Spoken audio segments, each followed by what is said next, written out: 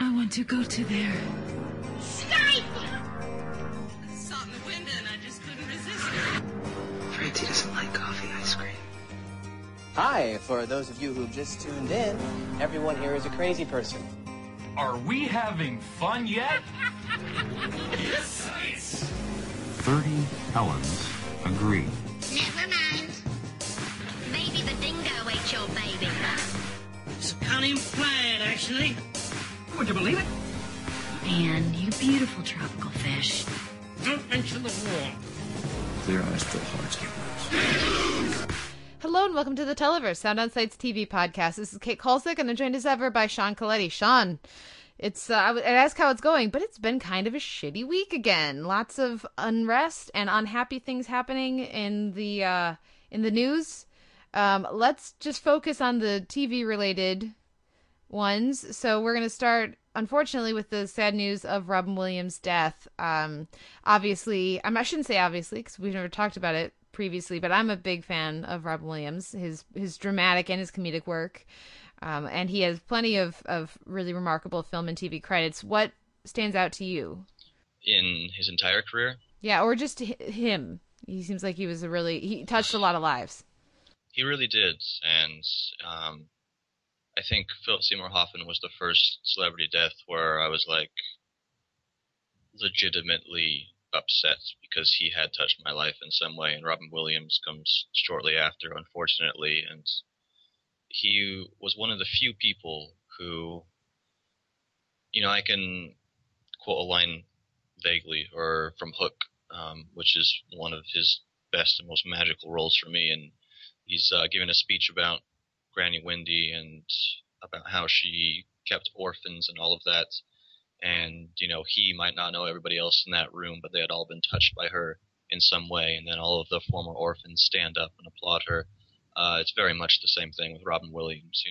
He and I might not have had anything in common, as it were. And we never certainly knew each other, but absolutely touched by him in so many ways. We even shared the same birthday, which was really cool, July 21st.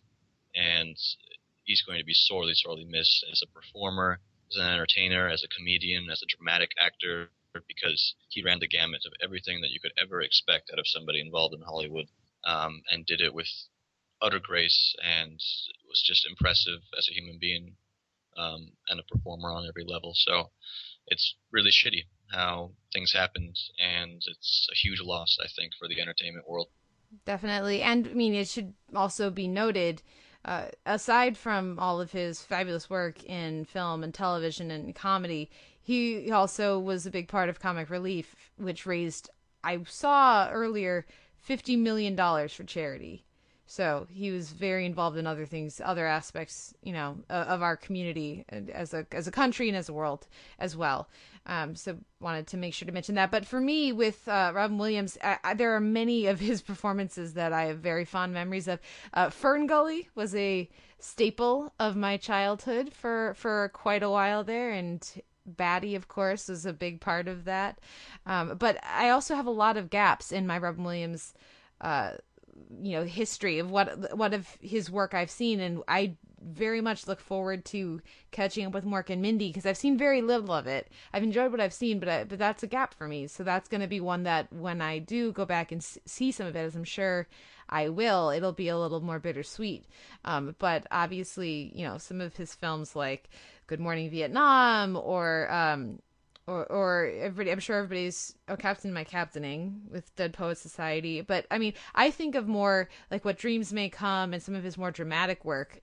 One of the big ones I look forward to catching up with that I've always heard is amazing is The Fisher King. And that's kind of, for me, that's the one that I think I'll go to next when I have some time and it's not quite so fresh.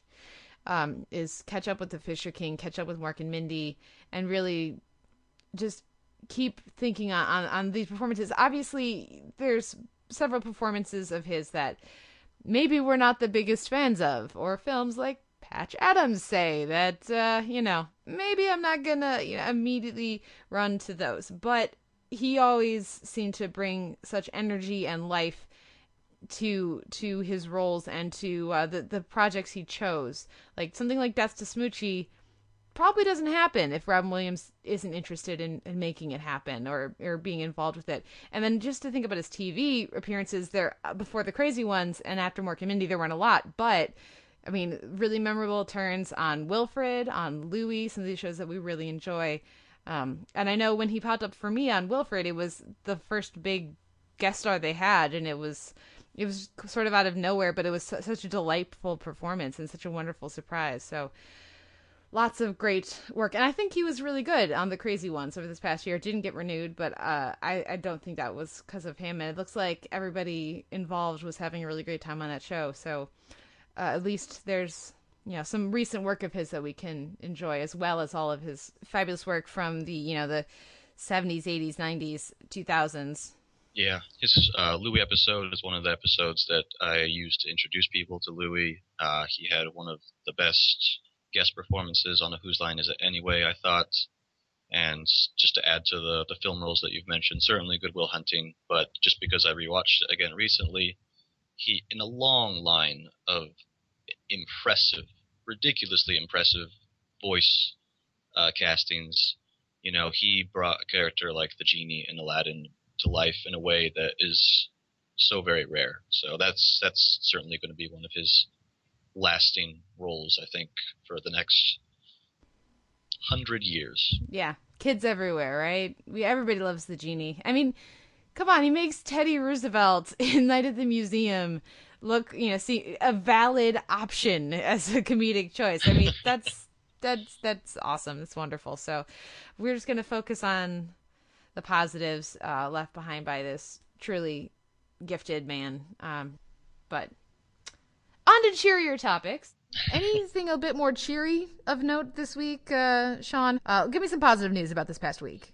I got to take a road trip with a couple of my friends up to the Pacific Northwest and visit Seattle and Portland. Yeah, and just a shout out to Les Chappell from the AV Club, who has been on This Is Our Design and the Televerse as well, and got to hang out with him and talk some TV over some nice drinks at an awesome whiskey bar that had an amazing selection of bourbons that Kate would just never drink. Yep. We also got to talking about some future ideas, so fans of Banshee, be on the lookout, because there may be some announcements of things when Season 3 is upon us. Ooh, I'll have to get caught up so I can follow along with announcements. So I spent this last weekend doing many things. It was my first weekend off in a very long time. I literally cannot remember the last weekend that I haven't had some sort of commitment, work or family or something.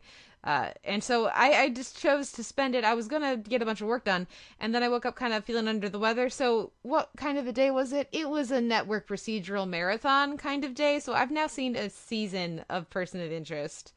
I've seen season 2. And you're a fan of the show, yes? Yeah, I would definitely say I'm a fan. Yeah, and I am now a fan too. They won me over. It took about 10 episodes for me to get fully on board, and only if I was feeling under the weather would I have given it 10 episodes to get me on board. But I really have come to very much enjoy the show, and I look forward to catching up with season 3 pretty soon. Talked with a bunch of you guys about Person of Interest on Twitter. Any overall thoughts on Person of Interest, Sean? So you watched season 2, right? I watched season 2 a little bit. I watched the season 1 finale, and I've seen the first couple of season 3, but I just watched season 2. I think that you're doing it absolutely right. It definitely took a little while to get going, and not that it became one of the best procedurals on TV, but I think it has the potential to really get there. And there are some episodes in season 3 that are there, so there's certainly highlights ahead, and it's one of the few CBS shows, I think, that kind of demands watching right now to some extent. The thing I keep coming back to for the show is, first of all, their casting in general, I should say this specifics of their casting, like who they're bringing in, I really enjoy. I most of the, what other show right now brings Ken Leung on 4 times if he's not a regular? That's a fun character, but I really enjoy that actor as well. But in the more broad sense, I also love that everybody in this show feels like an adult. There's a bunch of badass secret agent, CIA, FBI, former military types on this show, but they're all in their 30s or older. I love that their Terminator kind of guy looks grizzled and looks like he's survived many, many things. And usually on shows where they bring in badass super spies, they're all sexy and young. And so I'm very glad. Well, and that is not to say that the super spies they bring in their 30s and 40s are not looking damn good too, because of course they are, because this is television. But just there's a maturity to the show in general that I really appreciate. It feels like all of these characters have experience in life. They've been through some shit, and that is one element of the show that I feel like not a lot of shows maybe catch on to in a way that they should. Yeah, and all of the central characters are interesting in some way. So, and it feels like it's a cog that's working very well. So yeah, like I said, I'm a fan. I've not seen every episode, unfortunately, so this might be one that I'll probably finish up during the rest of the summer, hopefully. But certainly a solid show all around.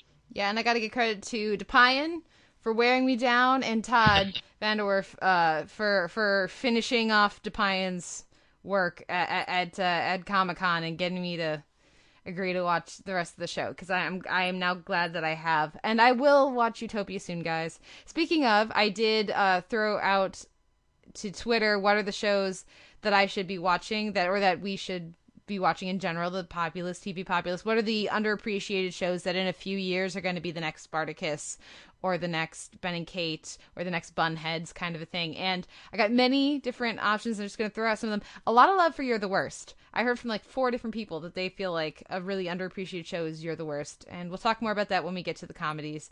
But Arrow, which I may give another shot to. There is not a show on TV that I have given more shots than Arrow.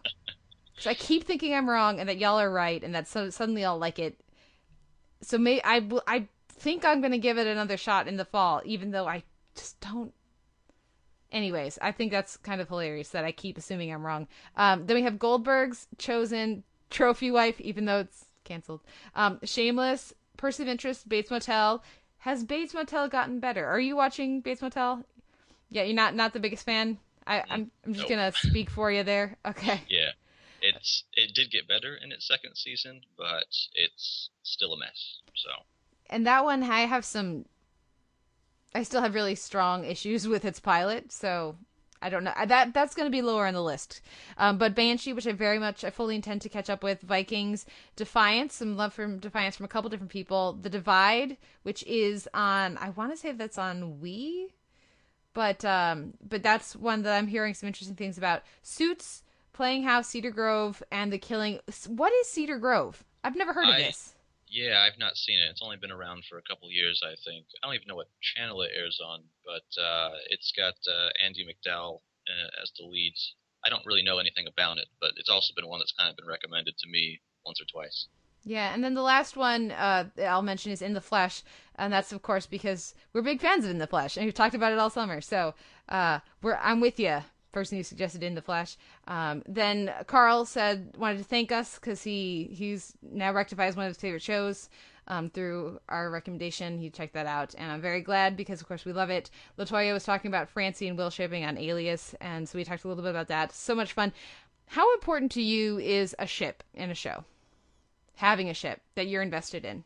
Well, if it's actually got me invested, so it's done its work in a way that I don't find like manipulative or ridiculous, then it's good, because I think that's something useful to latch onto. I don't know. I think a love story is pretty much inherent in almost every narrative if it lasts long enough, and it's usually something that I, as a reader or a viewer, can gravitate to. So I like seeing people together and happy. So if they're both characters that I like and that I think that it's something, worth pursuing, I mean, if I could talk endlessly about Oliver and Felicity and why that needs to happen. That's Olicity, right? That's the ship name. Yeah, a ship is a powerful thing. And I don't think... some people feel like it's not legitimate, or... I know there's a lot of... amongst the critics I've talked to, at least, there's sort of the sense of guilty pleasure about enjoying a ship on a show or enjoying that part of the show the most. I think it's completely legitimate. As long as you're not faulting the show for going a different direction than maybe your little shipper heart desires. I think it's totally legitimate, and there's no reason to feel bad or like you're not being critical enough if you're watching a show for a ship. Anyways, a few thoughts there on shipping. But also we heard from at the website Jim, who said, good podcast, but why wasn't True Blood or Extant in the genre section? And because we hadn't watched them yet, Jim, last week. Extant, I'm not breaking up with Extant. It's just fallen so much down the list of shows that I need to get to that often I just don't have a chance to catch up in time. I don't know. How do you feel about Extant right now? It's about the same. Yeah, it's just been unfortunately busy the last couple of weeks, and so some of these I think are going to fall to the wayside here and there. But we'll make a concerted. I'll try to make a concerted effort to get back with some of these so that we can talk about them a little bit more, and also something like The Killing I hope to talk about next week as well. With new shows starting up, the Nick and Outlander, and in a couple weeks here, Doctor Who and Intruders, the next big wave of shows will be in September. But for right now, until some of these shows start ending, there's just too many interesting shows for us to keep track of all of them in a given week, and that's a good problem to have. Hopefully, we will be able to catch up with some of these shows as the other ones start ending. But if we didn't talk about it, it's not because we have a problem with it. We'll let you know if we do. But mostly it's just because there's too many things to keep track of all of it at once right now. Augustine also commented at the website and said, it's funny, Kate, that you said Partners reminds you of a 90s sitcom because one of the creators is Robert Boyette. Now, if that name sounds familiar, just remember shows like Full House, Family Matters, Step by Step, etc., which he was involved with. Now, I did enjoy those shows back in the day, but it won't get me to watch Partners. Did you watch Partners? No, I really wanted to, but there were other things I needed to do first. So yeah, like breathe or watch paint dry, or that's the right call. You're encouraging me here, Sean, with your decision making. Yeah. I'm also dropping Rising Star coverage, so that's done. Yeah, it's over. There's not enough time in life for those shows. So, yeah, that's good to know, Augustine. And the reason that, by the way, the reason that Partners exists is it's one of those 10/90 shows where if they get enough ratings in the first 10, then they immediately get 90 episode order. Or a pickup for 90 more episodes to get them to the magical syndication number of 100. And I would be astonished if Partners happened. The St. George was the previous one, and that did not make it to its 90 episodes. Its next 90, and I don't think Partners is going to make it either. That's why it's so cheap, because there's no money, and they basically don't care what it looks like or what quality it is. They're just trying to get enough people to watch it to make the very low budget makes sense to have 90 more. So yeah, just don't do that. We don't need 90 more episodes of Partners, so don't watch it. I wanted to mention Eat the Rudecast, which is a new Hannibal podcast. I shouldn't say new. They're on episode 6, I think, of the first season. They're going through and doing episode-by-episode reviews, sort of like we do with This Is Our Design. But I've been meaning to check them out for a while. I finally was able to do that this week and really enjoyed myself. So if people are out there looking for a Hannibal podcast, aside from This Is Our Design, which is, of course, the one that Sean and I do, they should check out Eat the Rudecast. Lots of great, especially I love their discussion of colors. They get into the nitty-gritty of colors in a way that I look forward to learning about from their podcast. So, yeah. Any thoughts? I've not listened to all the episodes yet. I'm trying to catch up, but yeah, the ones that I have, I think I've listened to about 4 of them. It's been very enjoyable because, they pick up on stuff that we don't necessarily know too much about and vice versa. So it's good to have a variety out there. And for fans of This Is Our Design, I will say that those episodes will, again, be coming out soon. This is entirely on me. I've been very busy and maybe in some instances lazy. But blame me, because Kate has done all of her work already. She's prepared 8 of the episodes. I'm just a piece of garbage. So that is one way to put it. I would say you are a person with a life and things you have to do, like work, and this free content that you're providing does not go before work or sleep at certain points, and hopefully we will continue to get those out. We are going to finish out the season, finish recording it within the month, and hopefully those episodes will continue to come out on a regular basis for you guys. But just sometimes life happens, and that's been the case recently, so hopefully we'll get those back out to you guys soon. The last thing I'll mention here is that I was a guest on the TV Times 3 podcast with, of course, friend of the podcast, Jason Griffin, the TVaholic, and then also this time Kyle from No Reruns, so you guys can check that out at tvtimes3.com or just, Google it and it'll come up. We talked a little bit more about it. It was fun because of the three of us, there was, I think, maybe one episode that all of us had seen. It was sort of a last-minute fill-in situation where they don't, most of the shows that I watched, one of the two had seen, but not the other one, and vice versa. So there's Defiance and Dominion talk, but I'm not up to date on those. I talked about The Strain and a few other shows with them, but it was a good time. So you guys can just check that out at TV Times 3. Also, at the end of the podcast, again, the DVD shelf is on a hiatus because I'm finishing up the Comic-Con Composer Roundtables this week. You'll hear my conversations with Jeff Russo, the composer of, among other things, Fargo, the TV show, I should say. James Levine, who, among other things, is the composer for American Horror Story and Glee. And Christopher Young, who's primarily a film composer, but also scored the Dominion pilot and Spider-Man 3, many other interesting films. So those will be coming at the end of the podcast. Next week we'll either have some Hannibal roundtables or we'll be back to the DVD shelf. Sound quality becomes an issue. I would love to share my Hannibal roundtables with you guys because there was some fun discussion there, but I have to determine whether or not you can actually hear it. So for now, plan on the DVD shelf coming back either next week or the week after. But all of that out of the way, let's get to our week in TV, and we'll kick things off with the comedies right after this. We control the balls. We control the balls. From Birmingham to Montreal, we control the balls. Guys, I figured it out. We control the balls. Now he gets it. Oh, you guys. Our lives are filled with non-stop fun, but there's nothing like a hole-in-one. First up this week are the comedies, and we're going to kick things off with Garfunkel and Oates, which had its pilot, The Fadeaway, this week, and then we'll go to Adventure Time, Nemesis, Gravity Falls, The Gulf War, Married, Uncool, You're the Worst, What Normal People Do, and Wilfred, Courage. The finale for Wilfred is coming up next week, so I know we'll probably spend a little extra time on it next week, but for now, we're kicking things off with Garfunkel and Oates, and I talked a little bit about this last week. Sean, what did you think of this pilot? Having no familiarity with Garfunkel and Oates as a duo before this, I completely bought into it almost immediately. Had a lot of fun with this. I think the last IFC premiere I had seen was Marin, and that was less than engaging. And this one, right from the beginning, I thought was a whole lot more fun.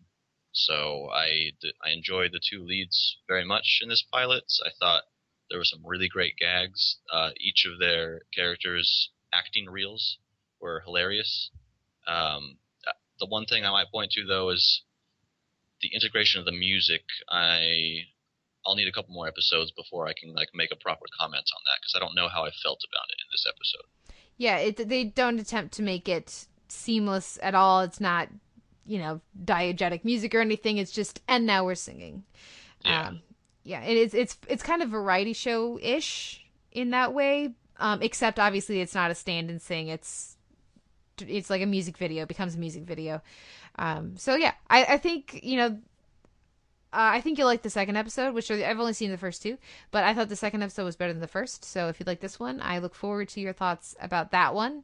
And it's hard to know with these early shows if you need to get used to the show and then after a couple episodes it feels natural, or if it's just a little awkward in general.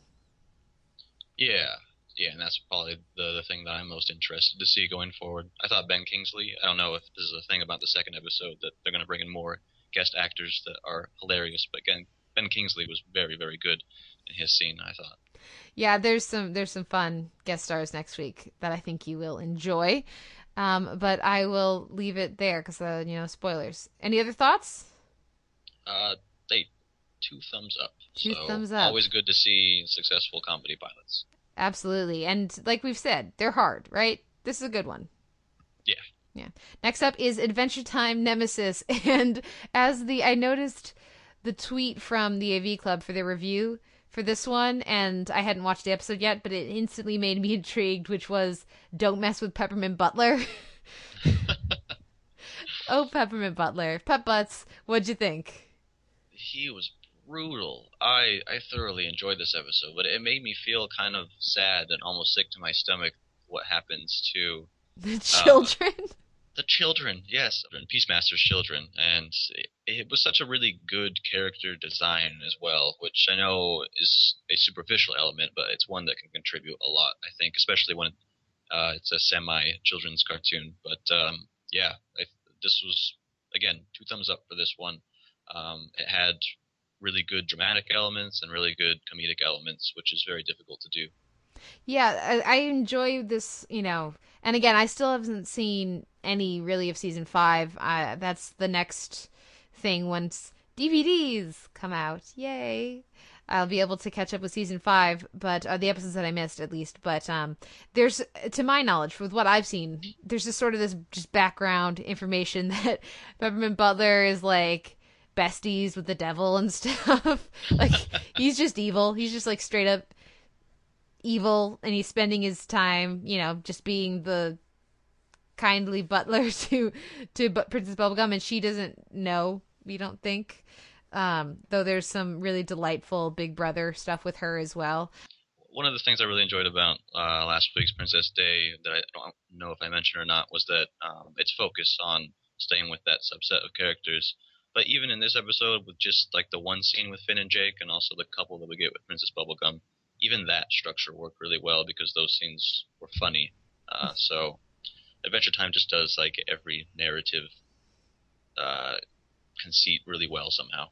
Yeah, it's a wonderful world, and it's pretty remarkable the way that they've been able to flesh it out and really maintain their momentum now going into what will be season 7 after this year. But I like also on Wikipedia, when you look up the number of episodes, it says between 13 and 26. Or no, between 26 and 52, I think it is. Something like that, because apparently we don't actually know how many episodes the season will have. At some point, season 6 will end, and then there will be a season 7. And that just makes me happy. But any other thoughts on Adventure Time? That's about it. Well, let's follow up Adventure Time here with Gravity Falls, The Gulf War, our little animation twofer here. What did you think of this episode? And a little compare-contrast here with Adventure Time. Which of these animated shows is connecting with you more? Oof. Oh man, that's difficult actually, because even just these 2 episodes are very, very different, and maybe not representative of what I've seen from both of them. So the Gulf War plays down a lot of the supernatural elements in Gravity Falls. And They're I think tiny golf people. Yeah, but how is that playing down? It's not like this massive, I don't know. It's not on the scale that I think I'm used to with Gravity Falls, so it felt very much more like the competition between Mabel and Pacifica, yeah. So that was the Gulf Balls were just kind of on the periphery. I think Gravity Falls might be connecting more with me right now, but that might just be because of its absence. So maybe in a few weeks after we've settled in, Adventure Time will turn out some more strong episodes. But yeah, no, this one was great. Mabel is such a good character. She's so funny and so fun, and this was a really good highlight for her. I did enjoy that character. Also very much enjoyed Patton Oswalt as Franz. Yeah, and also every episode Seuss gets something absolutely hilarious to do, and cutting W's into his shirt, and just the attention to detail so that we see the flap just go down, because you can't really cut a W into a shirt and make it look like a W. That was so good. Mm-hmm, definitely. Well, and just how every now and again it would flip back up with his body motion so that you would remember what it was supposed, like what it was very fun. And the little the little praise he got from Pacifica at the end about his fashion choice was nice as well. So this was an enjoyable episode. I liked that it pretty much just was the kids, and Grunkle Stan was just kind of transportation in the background. And the creativity, I mean, obviously there's some stereotypes going on, and the voices and everything of the different areas of the putt-putt course, but I thought they were delightful. I mean, the whole random dramatic minor sequence was just oh my god, fantastic. That was the highlight of the episode. That got really serious really quickly, and good lord, that's something actually that Adventure Time can pull off really well, is to have a moment like that in an otherwise light episode. That was ridiculously good. Well, and then at the end, when she's like deciding about the sticker and just not going to give them, there's like, remember, I don't even remember the character's name, but like some of the miners have a rallying cry of remember their friend who died to deliver the ball. The next time I go to mini golf, I will be imagining all of this happening. Yeah. And that's one of the delightful things this episode offers. So yeah, a very much more lighthearted episode of Gravity Falls next to the more sinister Adventure Time this week. Any other thoughts, or shall we move on to our live action entries? Let's go. Well, next up are the FX comedies. So we're going to kick things off with Married Uncool. So this one was the one I thought was going to be airing last week, which had the delightful return of John Hodgman. What did you think of this episode? I thought both of the main storylines that we were following definitely had funny elements. This one, again, we've talked about it in the past couple of weeks, where You Are the Worst seems to be hitting higher comedic peaks, and this one's kind of a little bit more comfortable, I guess, which kind of matches the content, the mundanity. We also talked about that word before. I think we've tried to address that, but yeah. The mundanity of married life. So the visiting the frat house and trying to find Doogie was his name, I think, and then also Lena's storyline where she quits the job that she didn't even go back to in the first place, and it was just kind of stupid pot hijinks that still managed to work, I thought. Yeah, definitely. Though the moment for me in this one was, of course, Boo popping up. For the Bunheads fans out there, I was like, no, you asshole! You don't mistreat Boo! And then when she went back to him at the end, it made me extra sad. I was like, no. Sorry, I have a big emotional attachment to my Bunheads. Though I was just glad to see that actress getting work. I hope to see lots of the various Bunheads on comedies and dramas moving forward. So that was a nice surprise there. The stuff at the frat house was the most entertaining for me. I would laugh the most at that, but I did think that the balance of it, it was just nice to see the wife given that storyline. Usually that would be the storyline given the screw up dad kind of character. So I like that, that they really address how soul crushing a particular job can be. And it probably was not the right decision financially for their family, for her to respond the way she did. But, we'll see them continue to struggle with various issues as they move forward with their finances, I'm sure.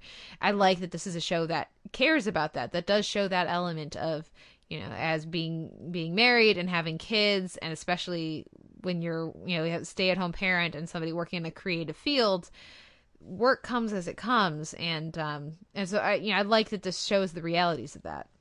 Yeah, and the broadcast network stuff does not. So it's unfortunate that's kind of limited to the cable landscape, but it is really good when we do get something that does it well. Yeah. Any other thoughts on Married?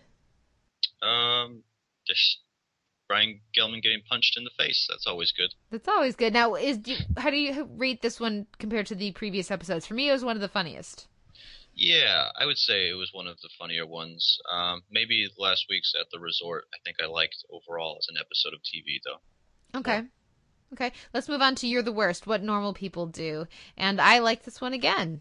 I'm really on with You're the Worst. I think, and again, for me, it all comes down to Edgar, the roommate, Desmond Borges, and I'm probably saying his name wrong, but he's doing a really fantastic job and really functioning as the glue in this group. Yeah, because threw me for a loop at least, because I didn't see it coming, but giving him a storyline regardless of how it ends. I thought it's risky because obviously our two leads have much more material already given to them and much more to deal with, and yet he's able to kind of hold that B story really well, I thought. Yeah, and we've seen their storyline before. We've seen some version of it before. I like that, that character and his perspective is different. It's a different twist on what we've seen before, at least. Yeah, and also kind of just how they're able to do some visual storytelling by him kind of walking around the house in his underwear, and already like the three of them are comfortable around each other enough for that to be okay and not worth mentioning. Mm-hmm. I think they've used the kid well on the whole. I think it better when the kid's not around, frankly, but I think they've managed to use him well. Did he get sold meth? Is that what happened? Maybe. Oh, good times. Might find out next week, I guess. But yeah, the stuff between the leads, I thought, again, they're kind of picking one little aspect of the beginnings of relationships to focus on, and this one was kind of having to do with your personal ways about doing things. So Gretchen obviously realized that she really doesn't care about dividing time equally between going to the two houses, and it's totally fine ultimately if they kind of just default to hanging out at his place. I like the way you put that. That was a very diplomatic way to rephrase the terminology in the episode. And Sam, I mean, that character is delightful as well. Just from the end of last week to hear what he gets in this episode, I'm really enjoying the periphery characters, and they're what's really setting this show apart for me right now. The friendship with Lindsay is also working well, but yeah, I mean, between Edgar and Sam, that's what's really cementing the show for me. Yeah, he's just very offensive, but the actor is so good at making it funny, and also he gets these little moments where he actually has something useful to contribute, and that gets one of the characters thinking about something. So yeah. Little things like that definitely work. Definitely. Well, let's move on to our final comedy this week, and that's Wilfred Courage. And I did not see this coming. Congratulations, Wilfred. You pulled a twist, and I actually cared a little bit here. I cared even more than a little bit. Like, I wouldn't go so far as to say that this was one of the episodes that could make me cry under the right circumstances, but it definitely had the feels in it in certain ways. And I was very worried there towards the end they're going to go back to this idea of Wilfred being the trickster god, but they managed to stick the landing relatively okay, so that I felt like they didn't backtrack on all of the goodwill they built throughout the episode by hitting those emotional beats, whether that was finally seeing Ryan and Jenna achieve something that felt somewhat real, or seeing Wilfred go up the steps, all of the relationships, I guess there's only the three of them, but all done very well, I thought. And I really love that last moment of, well, and they killed Bear, which I didn't expect either, but I really love that last moment where he's like, it's all serious, and he's like, yeah, I brought you to happiness. He's so focused on Ryan and all of that, and that means I'm a god. And just immediately it all comes back to him. You know, I really appreciated that writing. It felt very, very true to the character, and it was a nice way to undercut a very potentially emotional, like you said, all the feels kind of moment. And so where they go, they still have 2 episodes left. It's 2 episodes. They're both going to air this coming week, and that'll be it. I mean, how do you feel about finally, after all of this time, Ryan and Jenna being together, it looks like? I'm not sure. Because I'm not sure what the timeline for the show is. So I'm not sure how condensed the timeline for the show is. And so that could make a big difference in how I feel about it. And if they want this, I mean, because I got really tired of the back and forth. I really get tired of that. Shows that present a love interest of either gender, but it's always, who am I kidding? It's almost always the woman, as a prize to be won, and she's not interested, but she just needs to see how really he's a good guy, and she doesn't realize it's almost always creepy and stalkery, and this has been that as well, and is presented as a positive thing instead of an unhealthy thing. So this show has done that in a very different way, because it's not been presented as a healthy thing for Ryan most of the time. So to have the end of the show be theoretically that he achieves this prize of his neighbor who he's been pining after all this time, and and who is conveniently super into him at this, after she breaks up with her husband and all of this stuff. That's underwhelming for me. I would rather have had him move on. I was much more interested in him with Amanda, but Fiona Gubelman is adorable. So, there's that. And it depends on what they do in these last 2 episodes. Do you think they're going to keep it, or do you think they're going to undo this? There's 2 ways they could go about it, I think, with that relationship. Or with Wilfred. Yeah.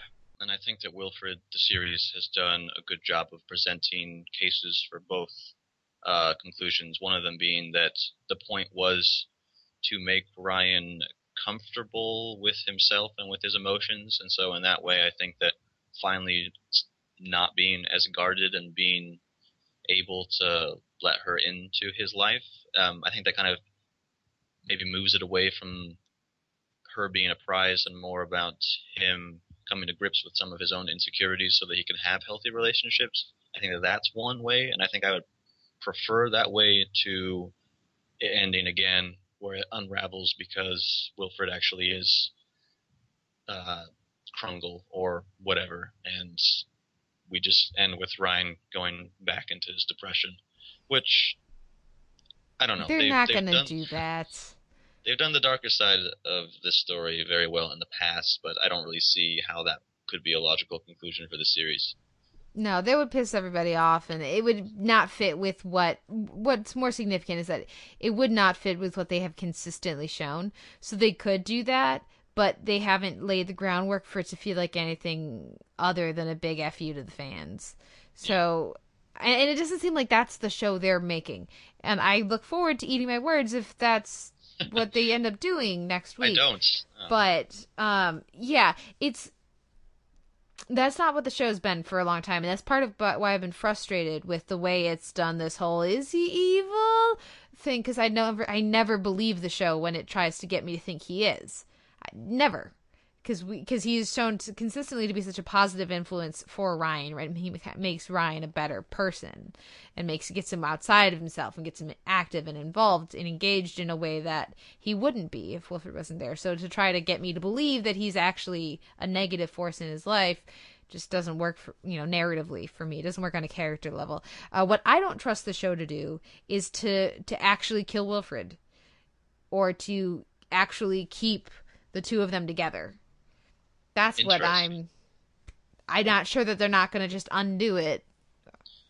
I don't know. I mean, he's got lung cancer. Or does he? Oh, I switched the forms. Exactly. Could he have called in? Yeah, I was waiting for him to have been the call, and he called so that the 2 of them would hook up. But then Jenna said that she talked to the doctor, so that would require good voice acting on his part. Or coercion. Yeah. It's ridiculous that we're even thinking about this, but yeah. I expect him. I'm going to say that I expect him to die just so that we have opposing views, and we'll see which one of us is right. Yeah, we'll see what they do. I would hope that they kill the dog.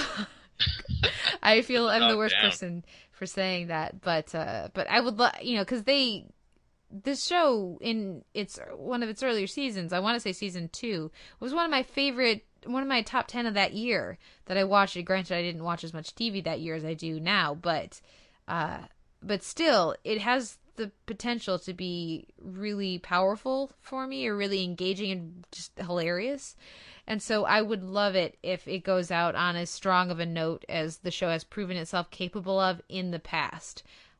I'm doubtful, but I hope to be wrong.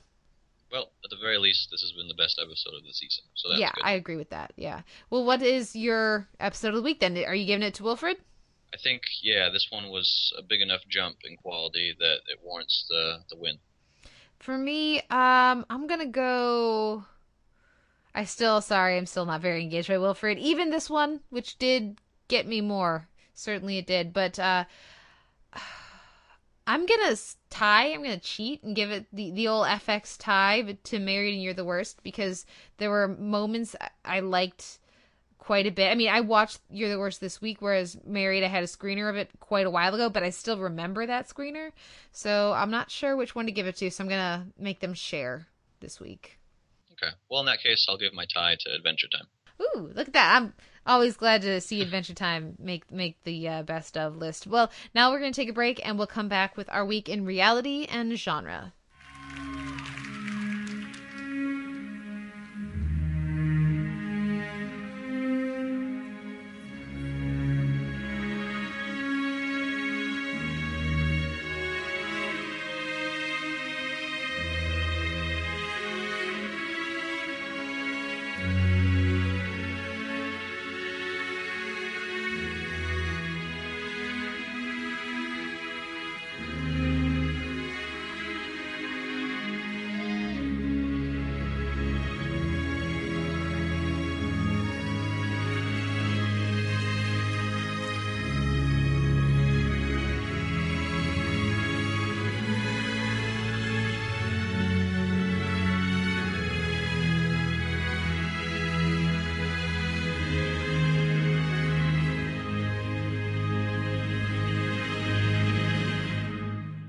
Next up, we're going to talk a little reality and genre. First, we'll talk So You Think You Can Dance, which, of course, had the top 10 this week with the All-Stars, and then we'll move on to genre. Another truncated week in genre, just because it's difficult to catch up. There's a lot of stuff going on right now. So first, I'll talk a little The Strain, Runaways, and then we'll both talk about the Outlander pilot, Sassenach. But first, our week in reality, So You Think You Can Dance.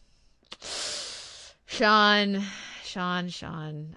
I watched this, and I knew you hadn't seen it yet, and I was like, oh, I can't wait to talk to Sean, because everybody was really great this week, but he's gonna not be happy. Boo hiss. Okay, so, whatever. We will be talking about some very positive things about this episode in just a moment, but for right now, America just got it wrong. Not necessarily that Emilio was the best guy and that Bridget was the best girl, but they were without a doubt not the worst of the 5 each remaining. So, damn you, America. Damn you. Well, you know what? That's what bringing in the All-Stars always does. It just underlines who needs to go home. And shock and astonishment, as lovely as she must be in person, they almost all love working with her, with the kind of praise they keep heaping on her. But Valerie gots to go.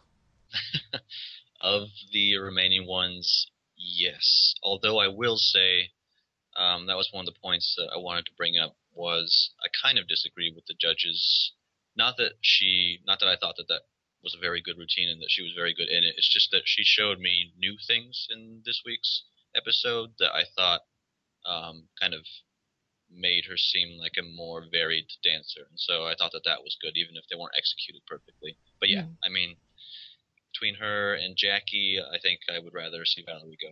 Yeah. Well, I mean, that ballet, I thought it was gorgeous. And it was such a smart move for this show. Of course, they pair up Jackie with Keon being a professional ballet dancer, at least before he won So You Think You Can Dance 2 seasons ago for the guys that year. But to not do classical ballet, but to do a routine on point entirely. It was so, just the way it was shot with the shadows was gorgeous. Very simple music, simple but elegant lines, showing just how gorgeous something that is slow can be. Oftentimes the really fast and the hard-hitting stuff is what really gets to people, gets the votes, or the very emotional contemporary. To have this be something so still but so graceful, I thought it was gorgeous.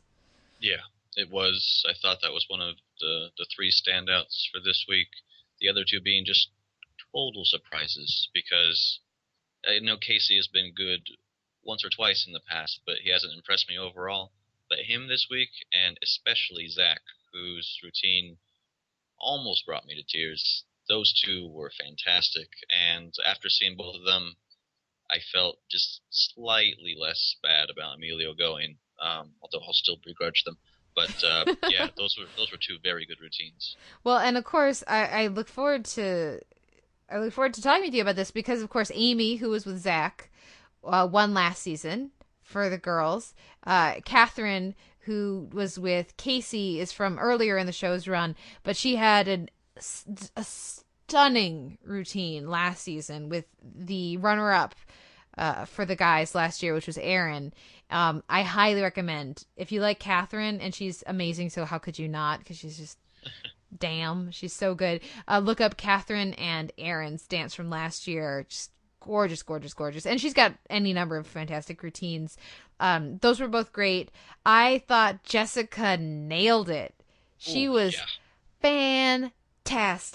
And I loved the choreography, too, that they played up the age difference. Yeah. That was flawless, and maybe that's why I guess I kind of expected it to be based on what you had told me about Twitch and having seen how good Jessica can be under the right circumstances. But yeah, there was nothing wrong about that at all. It was just so fun, and I love the costume design of it. I mean, and how hard Twitch was hitting everything with a pillow stomach, Yeah. Just so great. And he's fantastic. That's another YouTube spiral you could easily fall into. There's a lot of really great Twitch routines. Twitch and Alex, who was Alex was a ballet dancer who made it to like the top 5 or something, but then tore his ACL or his knee or something, got a pretty serious injury, and so was taken out of the running. But he did a ridiculous Bollywood number last season with Amy that you can check out. Fantastic. But also Twitch and Alex have one of the best, I think it's Nappy Tabs routine, one of the best hip-hop routines the show's ever done, as does Jasmine and Comfort. You'll see Comfort next week. I think you're going to like Comfort. What did you think of Jasmine and Emilia's number? Very good. I mean, the concept I thought was fantastic, and the whole story of it from beginning to end worked very well. Yeah, that was a pair I would have loved to have seen more of, but one that clearly complemented each other very well. So if for that being his last performance, it was another very, very good one, I thought.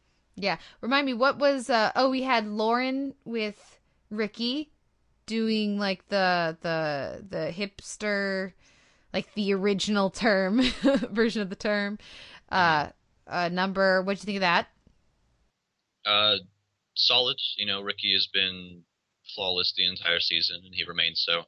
To the point where I'm still fine with the judges basically saying, you're going to win this, you're going to win this. It's not become annoying because, like, he's clearly good enough to do that. So, yeah, it wasn't, I think, one of the best ones that he's done all season, but definitely strong. Yeah, and that's the thing for me. I keep saying with him, I want him to be emotionally challenged. I want him to have to stretch to show a different side of his personality, and they've not made him do that yet. I'm hoping that's coming this coming week. Then we had the two ballroom, Tanisha and Ryan. Ryan, just that's how you partner ballroom. And then we had Jenna with Rudy, and poor Rudy. He's just... Here's the thing. To partner with Jenna, you got to be a man, and he is not man enough for Jenna yet, I don't think. She made him look like a little boy, and he did a good job, but imagine that number with Jenna and Ryan. I'm not going to disagree. I mean, Rudy is a whole lot of fun, but he's still got a ways to go. I'm really glad that he's made it this far, though, because he's got such good energy. Mm-hmm. It was nice to see him. He did a really good job, I thought, with like all his footwork and everything. But just the connection that needed to be there for me wasn't. I was watching her the whole time. She's another person from last season. Any thoughts on Tanisha? What was that set to? The song? Was that Liza Minnelli? The Liza Minnelli was the Broadway number. Okay. Tanisha was the Argentine tango. Okay. Yes. Well, Tanisha has been one that has definitely grown on me over the course of the season, and honestly, now that Bridget's gone, she might be my favorite of the remaining girls. So if I had to replace my two, I think it'd probably be Tanisha and now Casey, I'm going to say. Casey? He can just spin for days. If he could get more expression with his face, because he seems like he's a really just kind of happy guy, which is sort of Valerie's thing as well. She just seems like she's a really well-adjusted, kind of happy, good person, which you need to be able to mask that sometimes. So if he can get more complex stuff going on with his face sometimes, I think to go with his just gorgeous lines, I think that could be good. I am gonna remain on the fence, but that was a really smart use of Casey. I thought that number was great. The song, like using the Minnelli version and everything of that. I think there's like there were a couple little details I kind of wanted. Again, he did a better job than most of the other guys at not looking like a little boy next to his partner. And that could just be because he's taller. But I kind of wanted her to leave him at the end of the song just because I would have bought it more. I didn't buy Casey leaving Catherine. I could have bought Catherine leaving Casey. But I thought there was more of a connection with the two of them, and it was a really nice routine. So, do we send home Valerie and Rudy? Would those be your votes? Yeah, that would be my vote. I think I would do that as well. I don't know if that will be America's vote, but it probably won't be. I think Valerie's going though. I think. Yeah, I don't think Rudy will though. Yeah. Yeah. We'll see. We'll see what happens. But I mean, I just love to get to see something new and different on this season. So that to have that ballet, just that really stood out to me as being a fantastic way to use ballet on the show, because whenever they've tried to do classical ballet, it's never really worked because basically it's so freaking hard. They need more time to learn it. They need to be up. They need to not be doing all these other styles and messing up their technique for weeks beforehand. So to get that version of it, I think there's. Oh, and so are you interested now, having seen these All-Stars? Are you interested in seeking out some of their previous routines, or not really? Yes. Yeah, I am. I think that will be something I'll probably do after the season is over. Mm-hmm. Right now, I'm just way too invested in these remaining 8 dancers. Like, I don't want this to end, Kate. I don't want the season to end. Isn't I feel it like great? They're my friends. I followed them on Twitter. Yep. No, it's a great show, and not enough people are watching, and it is by no means an assured thing that we will get a season 12. So enjoy it while it's on. Fingers crossed. Well, let's move on to our week in genre, and we're gonna kick things off with The Strain, Runaways. Now, this episode, if I didn't have screeners, and I'm not trying to be a jerky McJerk who rubs in the fact that I get screeners or anything, but if I didn't have screeners, I would stop watching at this point.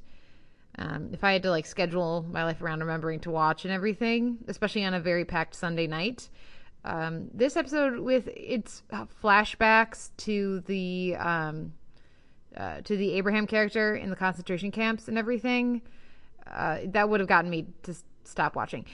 And there's a review up at Sound and Sight for this, and I wholeheartedly agree with the reviewer that it almost works, in that there's certain elements about it, just like the master creeping around through the bunks in the camp works really well, and there's the horror of it, and adding that supernatural element to the already abject horror of what was happening during the Holocaust is surprisingly effective.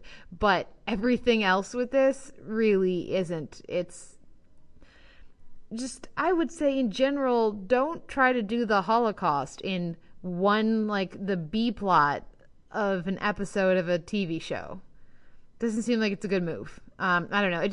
So everything about that character is interesting because of David Bradley and his performance. It's not really the character that is interesting, it's the performance that's interesting. And we get a couple moments in this episode that are ridiculous and fun, like him washing the dishes while wearing his fingerless gloves, which is very bizarre.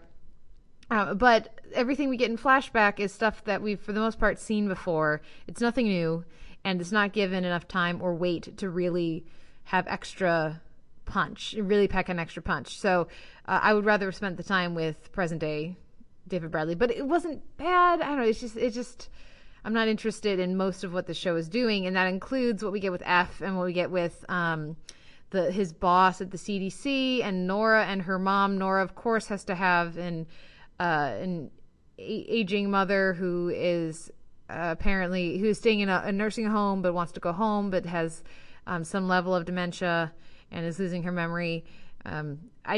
There's already too much going on in this show that I don't care about. I don't need to add Nora's mom to the list of things I don't care about, along with Sean Astin's character's wife. There's already enough I don't care about. They need more things that I do care about, and we get to see the final of our 4 infected really start to turn in this episode. I thought those scenes worked well, but they've already played that will they hurt the person they care about card so many times that it's not particularly effective when we're getting it here in its 4th incarnation. And what a waste, complete waste of Regina King in this supporting role. I mean, I'm glad she got a paycheck, but she gets nothing to do.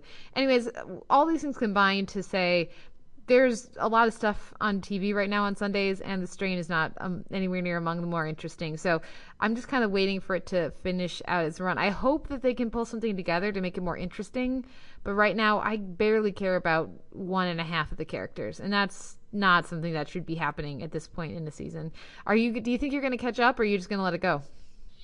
Yeah, I think I'll finish out the first season just out of curiosity, but I say that as I've been becoming more and more lax, so 3 weeks from now, maybe I'll just have given up all hope.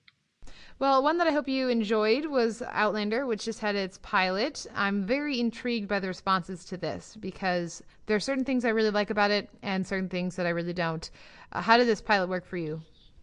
Mostly well, and one of the things that you had mentioned last week was the use of voiceover narration, and I agree almost completely with you about how it's executed here. It really just, if they are going to do it, the scripts can't be written as if it was just copying and pasting from prose, which just doesn't translate very well on the screen.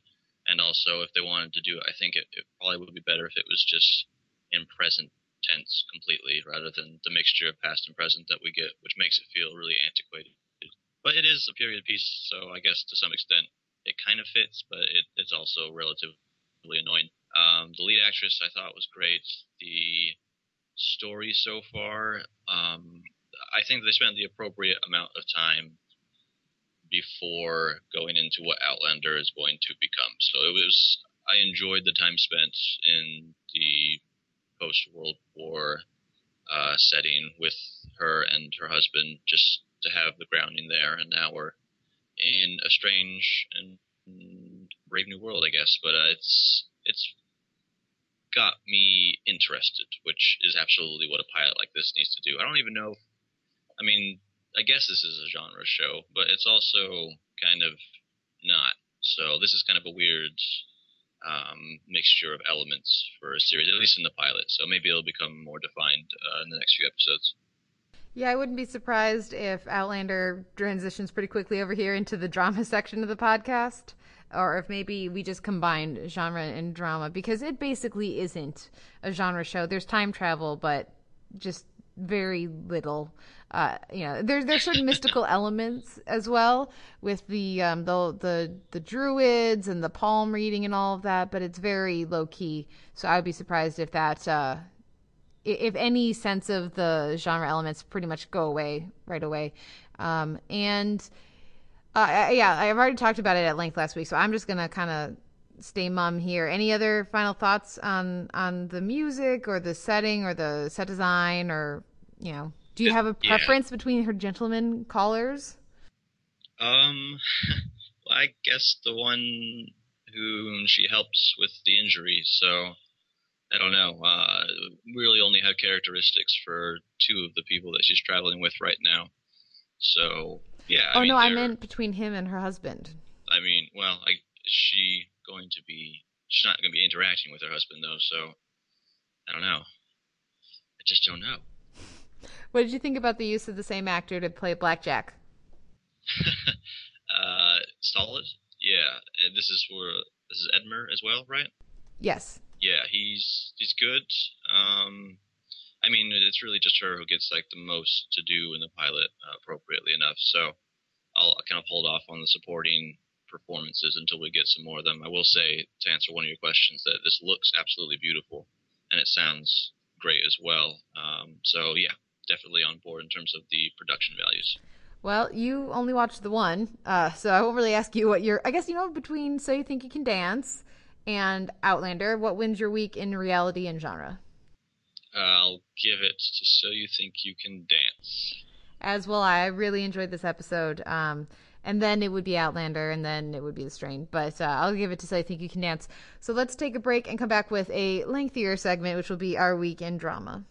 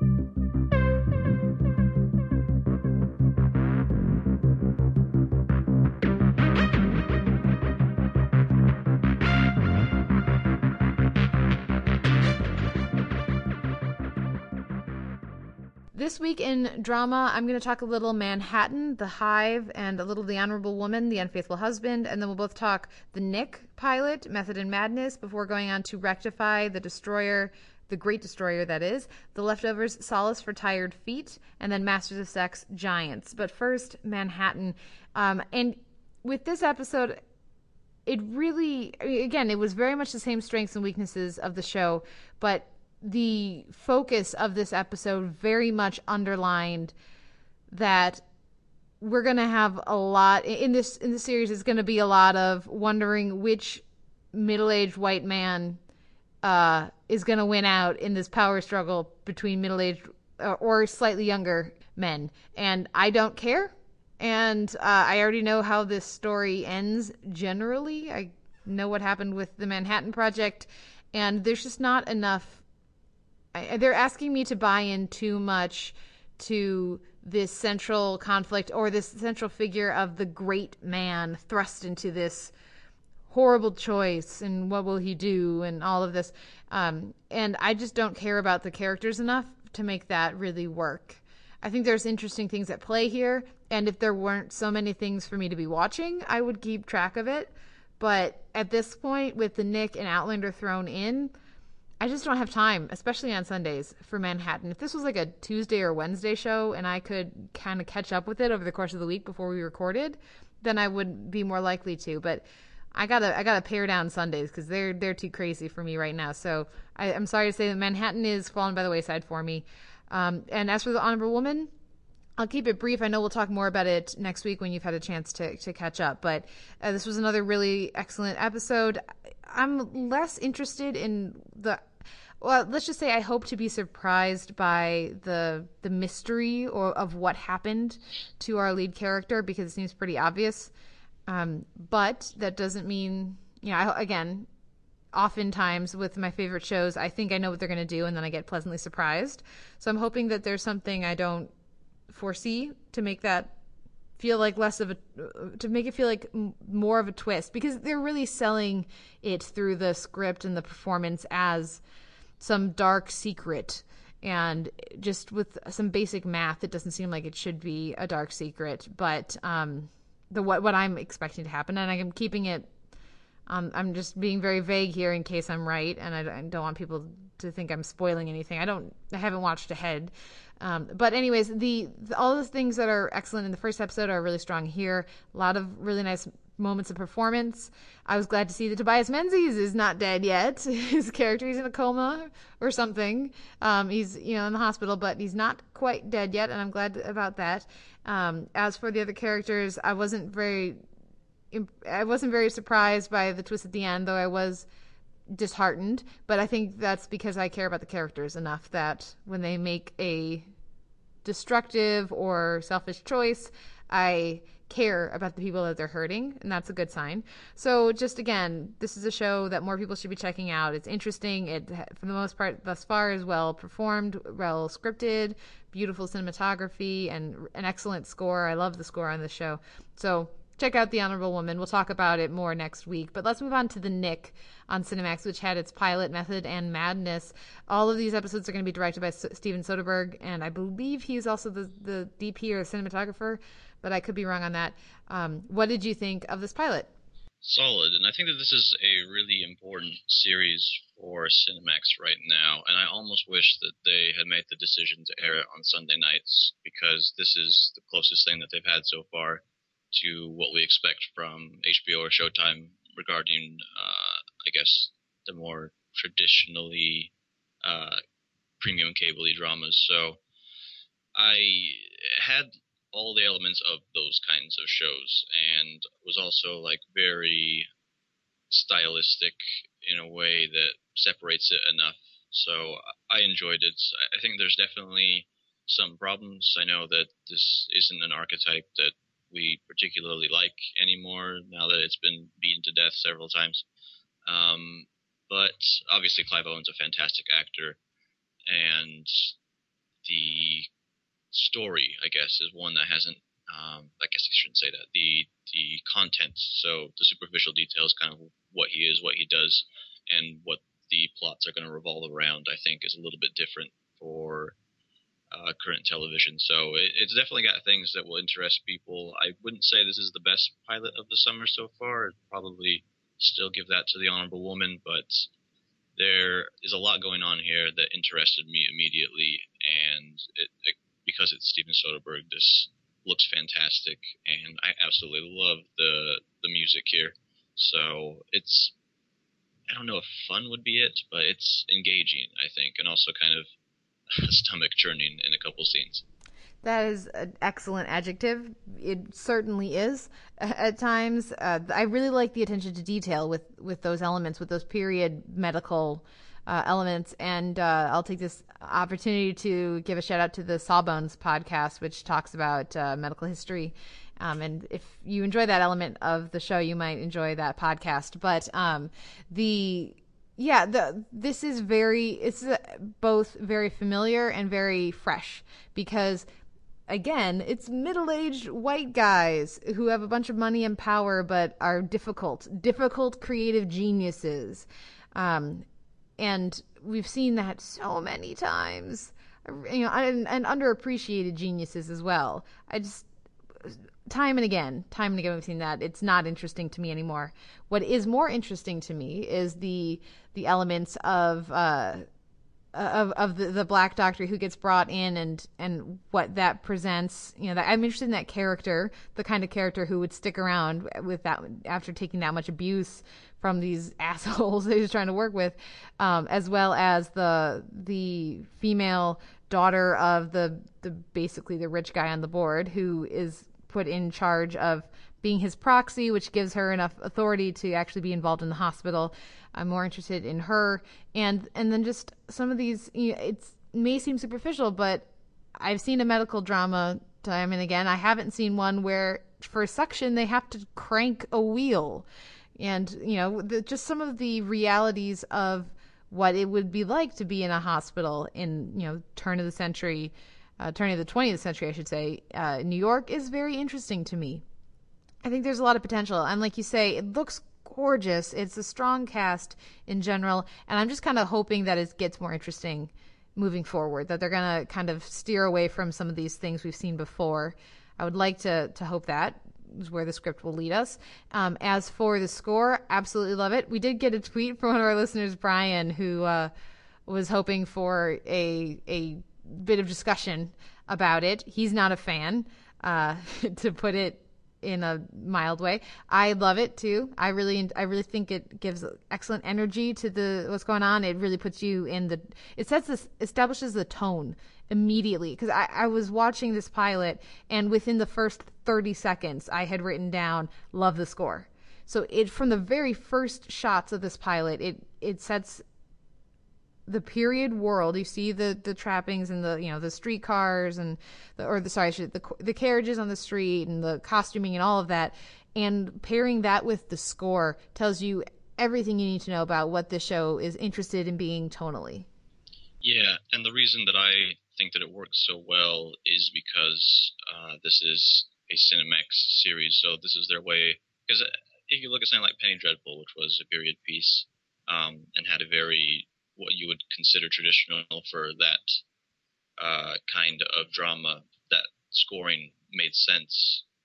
This is a much more interesting take, and I think that Cinemax is doing a good job by establishing an identity in several ways, and that being one of them. So it's almost giving it that upbeat, action-y vibe that a lot of their shows have, but applying it to something very different. So it is strange, and it was almost, I guess, alarming at first, but I kind of settled into it pretty quickly, and I am enjoying it. The thing to keep in mind with period scoring for a period show is that the audience has a completely different relationship to that music than the characters would have. If you're going to use time-specific music or instrumentation to go with your period drama, the people watching it have a diametrically opposed relationship with that music. So the music that would be interesting, innovative, and fresh, and very exciting at that time, to us is stodgy and quaint. And so if you're going to have your characters surrounded by their world, it makes more sense to me to surround them with what we are going to translate into, music that's going to translate to us into what they're feeling or what they're experiencing, as opposed to what they're literally hearing. And I would relate this to, for example, Deadwood, which has a lot of swearing, a lot of profanity, but it's not period-specific profanity, because it wouldn't mean anything to us. It would be like, God's thumb or whatever, which doesn't mean anything to us, but was very significant. And, at one point in time, that was the F-bomb, So to update it to something that makes sense for you, gives the desired effect for the modern audience, that's just smart as far as I'm concerned. So I always enjoy when shows are willing to do that.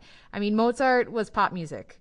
And so you could use Mozart if you have something set in the 1700s, the late 1700s, or you could use pop music. And probably people are going to associate very, very different things with a rustic gavotte of the Pays de Gap region that is supposed to be a dance of the people. And, that means a very different thing to the people of the time than it does to the people listening to it now. And so to try to feel like you have to keep music or other elements absolutely period specific for them to be correct is limited, in my opinion. So I'm a big proponent of it, and I'm glad that you like it too. I can't believe you said God's thumb. My innocent ears. I know. I live outside the lines. I color outside the lines. Like, I'm like the go-getting-em female lead of Outlander. I don't play by the rules. Oh man, you should be in a television show. No, I shouldn't. But let's move on to Rectify, the Great Destroyer. And they just keep darkening the world of Rectify. What did you think of this episode? It's getting rough if you're really invested in the Holden family, because now I think there's immense strain on pretty much everybody, and there's some nice moments as well. I think that Ted Sr. and Daniel kind of begin to have a conversation that they need to have, but then unfortunately, when we see the episodes end, things are going to get even worse. So I don't know. You're right. It's definitely getting darker, and not any easier to watch. Not that it was to begin with, because Daniel's situation is a really rough one. But we've had a lot of comedic elements, I think, in the last few episodes, and now those seem to be going to the wayside, which is fine because this does drama incredibly well. But Yeah, I'm not optimistic about things that are going to be happening. Yeah, it's a very focused approach to the narrative, adhering very much to the ambiguity of it and not giving viewers a easy out, not making it easy on viewers. Instead, prioritizing complication and nuance and everything that comes with. I will say though, this is probably one of the lesser episodes of the season for me because I didn't think they could do it, but these scenes with Tawny and with Daniel, they're a big Calvin Klein commercial for me. They kind of I feel like they overplayed the wistful sidelong look and the still music, and it just was a little bit more heightened or extreme maybe than it's been in the past. It didn't feel as natural. It felt more manufactured to me. Was that just me? No, there was that energy that was missing from their scenes, which has been there in the past, even when it's just a brief moment, like the one that they shared in the kitchen the last week or the week before that. And yeah, some other elements I think in this episode, not that this was a weak episode of TV, maybe it was just weak for Rectify. The flashbacks, I guess they're flashbacks with Wendell, thrown in there, and they weren't bad, but they were kind of superfluous, and I don't know. Of the newer scenes that I think that we got, the one between Teddy Jr. and Jake, is that the youngest son's name? I enjoyed that because they haven't really used Jake very well, and so if they're going to take a stab at that, that's material hopefully worth mining. So I'm at least looking forward to seeing what they do with that. Yeah. The other thing, and I like that they're exploring that character more. He's been the one that's been the least explored because he was the least formed when Daniel went away, and he's came along later and grew up around this stuff, but never really knew Daniel. So that's, it makes sense that he's more of a blank slate in relation to what's been going on, but I look forward to seeing more with Jake. With Daniel and Tawny, this is where I run into a little bit of problem with, I thought that their scenes together, especially when he's asking, I really liked his confrontation of, Jesus didn't save me, you did. Like, I really enjoyed that conversation. However, when you are reminded that the entire first season is a week, really?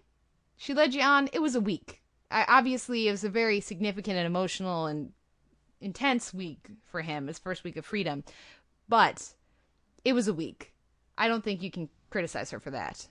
No, and I agree with that completely. And it's kind of just the trick of television that we've been away from that for about a year, and they don't necessarily remind us too often about that fact. So yeah, the events in Rectify have happened very quickly, so the intensity of him feeling that probably is just because now that he's out of death row, everything's moving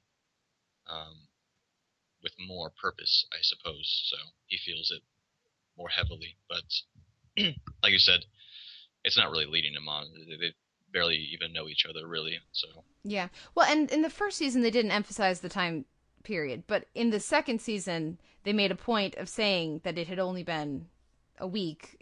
That the first season had only taken about a week, and so if they hadn't mentioned that a couple times in this season, I would have no problem with it because those moments are so languid, and they really.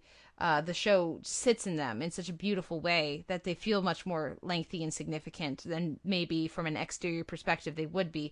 But because the show brought it up, it was in my mind, and that sort of undercuts some of those that conversation. As powerful as those moments were, and as significant as they certainly were to Daniel and to Tawny as well. But anyways, I'm sure we'll get more with Rectify in the next couple of weeks. We're almost at the end of the season. It's kind of hard to believe already, though I think the show's done well with its extra episodes.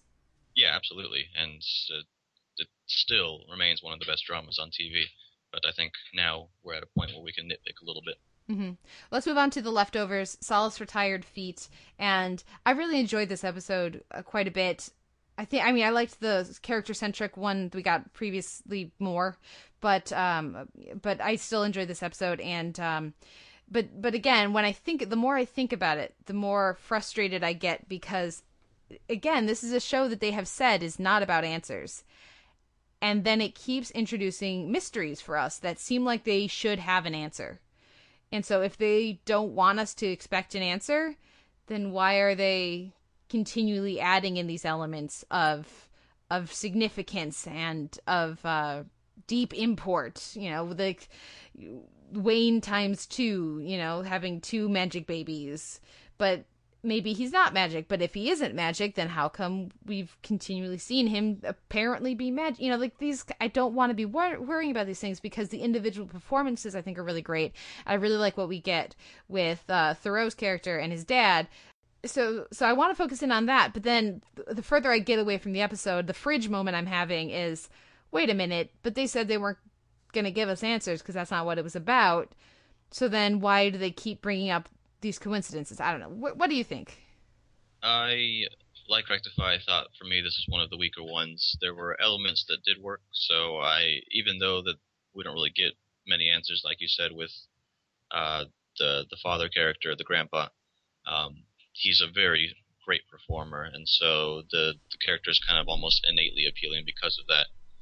But the daughter's story, again, she's also a good performer for that role because she pulls those facial expressions off well, and the deadness is perfect, but there's just not really anything to her that interests me.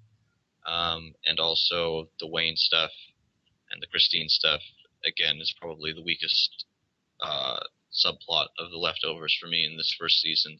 So to get more of that, I was not particularly excited. But I did like Justin Theroux's character, whose name I can't remember. Garvey and Nora's scenes I thought worked well. So to have them kind of have a failed sexual encounter and then to have a successful one, and for them to achieve some kind of connection there, that was probably the best part of the episode for me.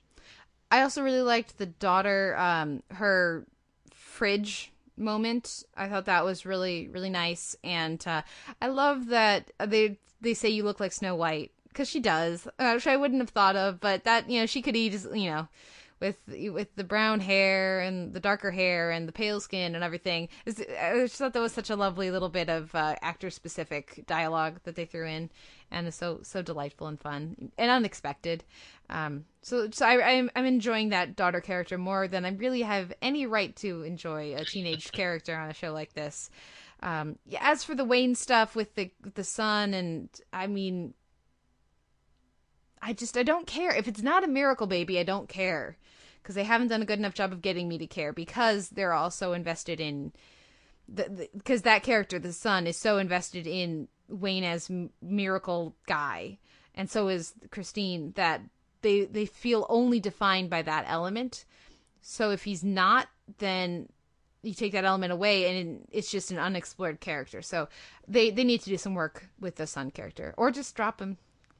Yeah. I feel like a bad person for saying it, but just ignore the teenage son. He doesn't need to exist. He can just fall off the face of the earth.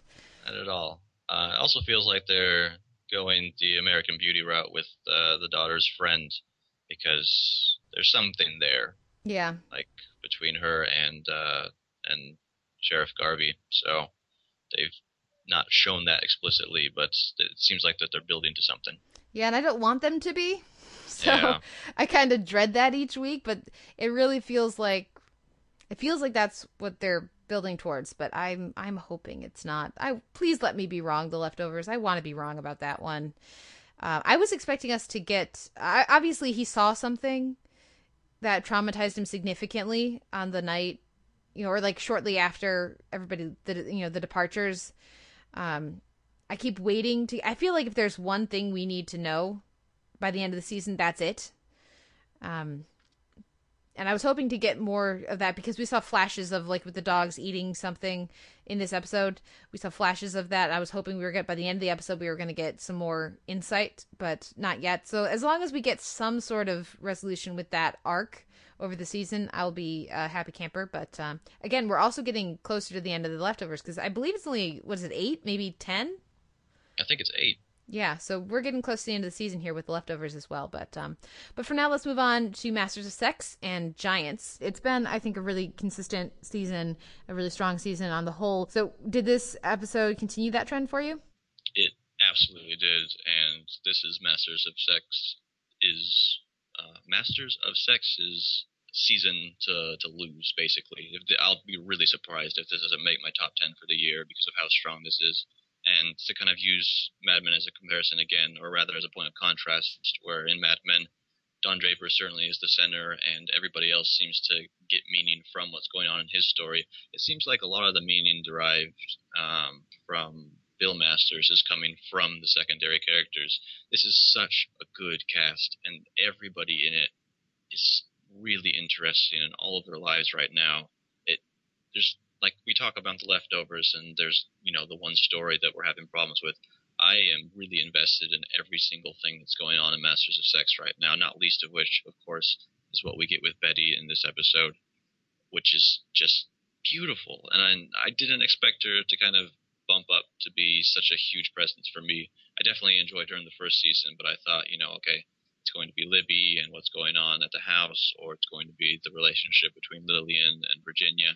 But Betty's storyline is among the best on TV right now in terms of secondary characters in any series. So, yes, I love Masters of Sex right now. Annaleigh Ashford, she's just so good. And I really enjoyed that they cast Sarah Silverman as her ex here. They have good chemistry, and they play well off of each other. And it's just, I'm happy when Annaleigh Ashford's on my TV. Of course, she left the show, she was only supposed to be on for a handful of episodes in the first season. They went, she's really good, but she was already going to Broadway, so they had to wait to bring her back until the second season. But I'm so glad that they did, because she's fantastic. Like you said, that arc was really engaging in this episode. And again, I've said it the last couple weeks, but more Greg Grunberg is also a good thing for me. I thought the musical moment was really nice in that episode. I wanted to use it as the music leading to this section, but I knew we'd talk about the Knick, so I figured I should use that instead. But it's such a wonderful, cute little moment. You're at the top.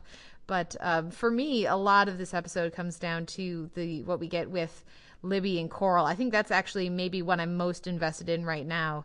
And I thought the way that Coral just messes with Libby, takes whatever little power she has in that dynamic and exploits it to tell Libby to back off.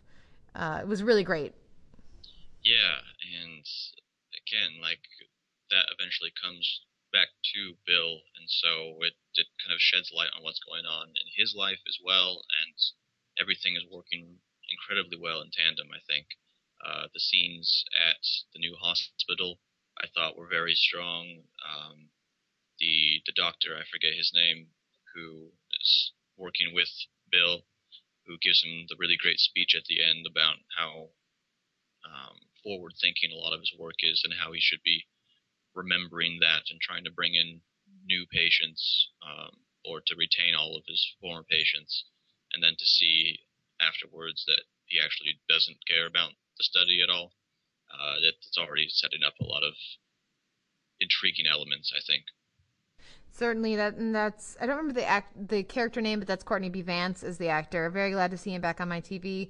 The last time I watched a show that he was on a regular on, I think it was probably Law and Order, one of the Law and Orders, not sure which one, but it's very nice to see him turn up here. He's an excellent actor, and I'm glad he's in the rotation as well on this excellent cast, like you said. And to have, and it's not just that he doesn't support the study, he tears down that flyer with disgust. He is vehemently not a fan of that study. But I'd like that we get some insight into him and his goals and the kind of person he is, that he looks at Bill Masters and this is what he sees. It's really great. I like also what we get with Ginny and Bill. It's important that, because they're making Bill right, basically, about racism right now, whereas most of the other characters are more nuanced. And so I like that they just make him wrong in his interactions with Ginny and their relationship that they refuse to call a relationship. Yeah, that was a really strong scene for her, and to kind of strip him down to his bareness, which is what she did in the fight episode, and he remained clothed. So that's just a really beautifully complicated thing that's going on, and it's good to see that both of them have exhibited genuine feelings in one way or another, so that, we were talking about shipping, like, to some degree, this is definitely a thing, and it was something that probably most critics and viewers were worried about in the first season. Was they don't need to do that, it's a great relationship otherwise, but there's the real connection, and I think that they both provide one another with important ways of dealing with all of the external shit that's going on. So, yeah, that another great scene between those two actors. Well, and it also highlights the ways in which he is still very much a boy, a child. He's not able to say how he feels, and so he basically tells her that he tells her that part of her job is to have sex with him. And so, I mean, how does he, if he thought for a moment about what that was saying to her and what that meant, then, he would probably have a different reaction, but he's not doing that. And so her reaction, the only response, again, she takes the power that she has, of the power of that lab coat, to make him feel some comparison of how he made her feel earlier. It's like, okay, you want me I have to participate in this study with you? Fine. We're gonna actually do some study here. How do you like it? Yeah. Just all around great. Another great episode of Masters of Sex. So what wins your weekend drama? I wish I had seen The Honorable Woman, because I definitely really enjoyed that pilot, but the ones that I did get to, it would be Masters of Sex. I'm going to give it to Masters of Sex as well. I enjoyed several of these episodes, but there were those just little details in Rectify, those couple of moments that didn't quite work for me, and we already discussed my issues with The Leftovers. So, good episodes from The Nick and Honorable Woman, but this week I'm giving it to Masters of Sex. A few show notes. You can find a post up for this episode at soundonsight.org, where you can leave us a comment and let us know what you thought of the week's TV. You can also send us an email, theteleverse@gmail.com. You can find us up in iTunes, where we have an M48 chaptered feed, so you can skip between the shows you haven't seen and you have seen, as well as an MP3 feed. We would appreciate feedback either place. A rating or a review does help other people find the show. It's been a while, guys. Maybe send us a little love on iTunes. You can also like us on Facebook to follow the goings on at Sound On Sight TV, and you can also follow us both on Twitter. I am at the Televerse, and Sean, you are? At Sean Coletti. And Sean, where else can we find your work? You can find some of my written work other than at soundonsight.org at tvovermind.com. And you can find some of my writing, again, currently it's Blackadder and Spartacus, going up Thursdays and Fridays at the AV Club. Sean, what is our question of the week? Well, it's got to be Robin Williams, so let's hear all of your favorite performances, favorite films, however you want to do it, the best Robin Williams moments for you. I'm going to have to think on that. I'm going to have to give myself a little distance and think before I respond. Well, we already gave our thoughts, I guess, at the start of the episode, but yeah, great question. So now we're going to take a break, listen to a little music, and come back with myself and Jason Griffin, the TV-aholic, and Tina from TV Goodness. Those are the three voices you'll hear asking questions for the most part. In our conversations with Jeff Russo, composer for Fargo, James Levine, composer for American Horror Story, and Christopher Young, film and occasional TV composer as well. So we'll be right back with that after this.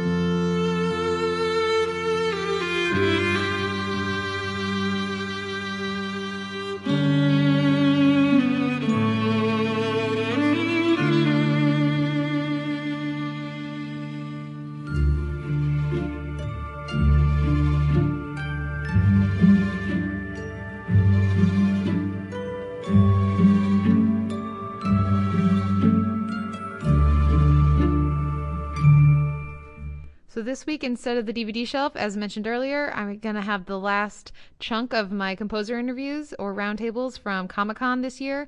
And again, it's myself asking many of the questions along with Tina Charles from TVGoodness.com and Jason Griffin, the TVaholic. We're the main question askers, as it were. First up, we're talking with Jeff Russo, the composer of Fargo, as well as many other things. And you just heard a clip of his scoring for Fargo, the Fargo theme from season 1. And so here's our chat with him.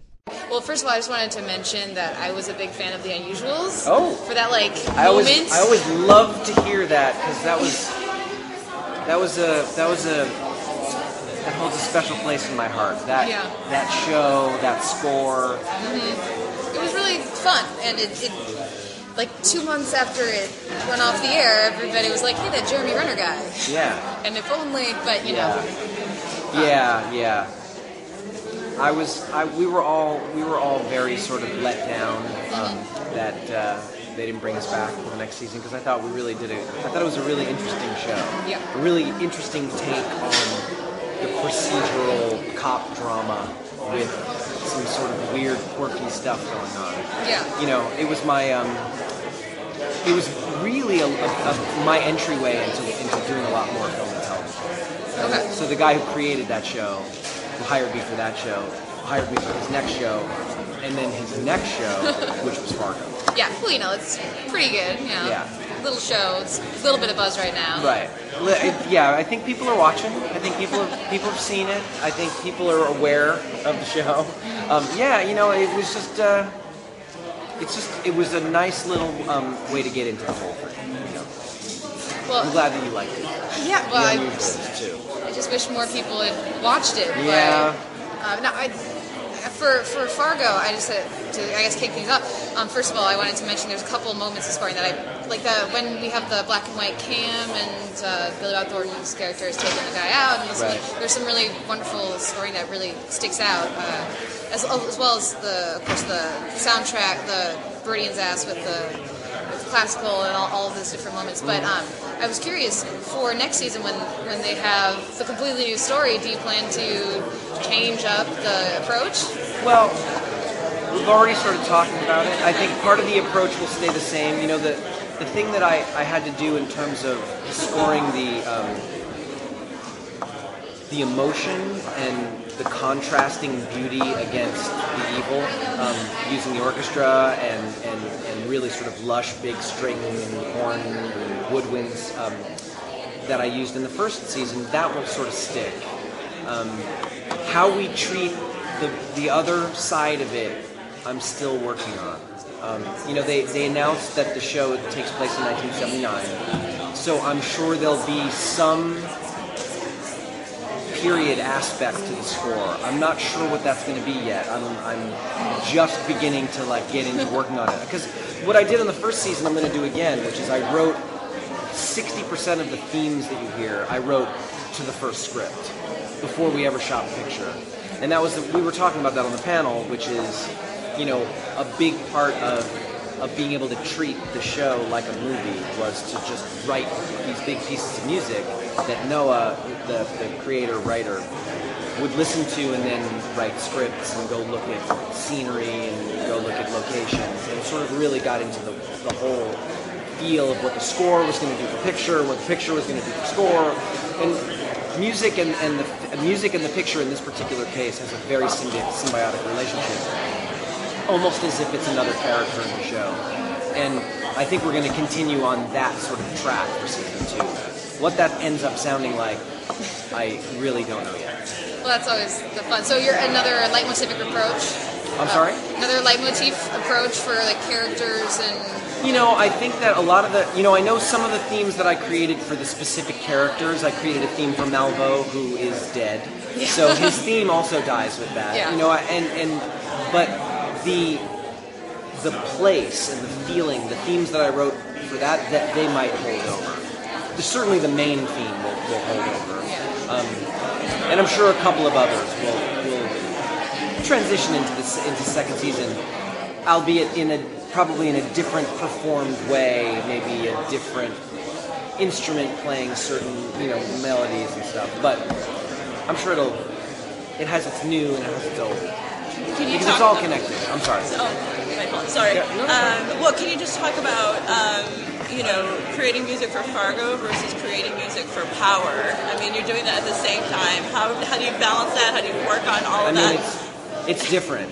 It's definitely different. On the one hand, Fargo's score is very out front. I mean, when you hear music in Fargo, really that's all. There's no dialogue, there's no nothing. It's just music and you're looking at the picture.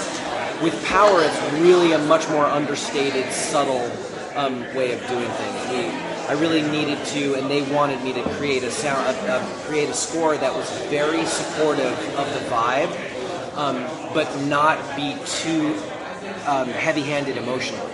So I had to really, not a lot of melody going on. There are a couple of little melodies for certain circumstances, but it's more of a sound thing that was for character themes and stuff. So I sort of had to approach it from a completely different mindset. So when I was switching back and forth between writing Fargo and writing Power, it was like shutting off a switch on one hand and turning on another switch, and like becoming a different. It's kind of bipolar a little bit. And that plays to my personality. So, I can have these ups and downs, and I think that happens to all people who are creative. You have these bursts of creativity, and then you can just sort of sit there and then be contemplative, and then you go back again. That's sort of how it was with jumping back and forth between writing the two scores. Well, which character on Power did you really enjoy writing their theme for? Well, Ghost, who's the main character, has two very definitive sides. I don't know if you've been watching the show. I watched some of it, yeah. So he walks this line between being good guy and bad guy, but the good guy he wants to be is cheating on his wife. So even the good guy's a bad guy. The bad guy is very loyal to his people, so even the bad guy is a good guy. So really, you have this character that has so many different sides that I can write pretty much anything, and it'll work for him because he has all of this stuff going on.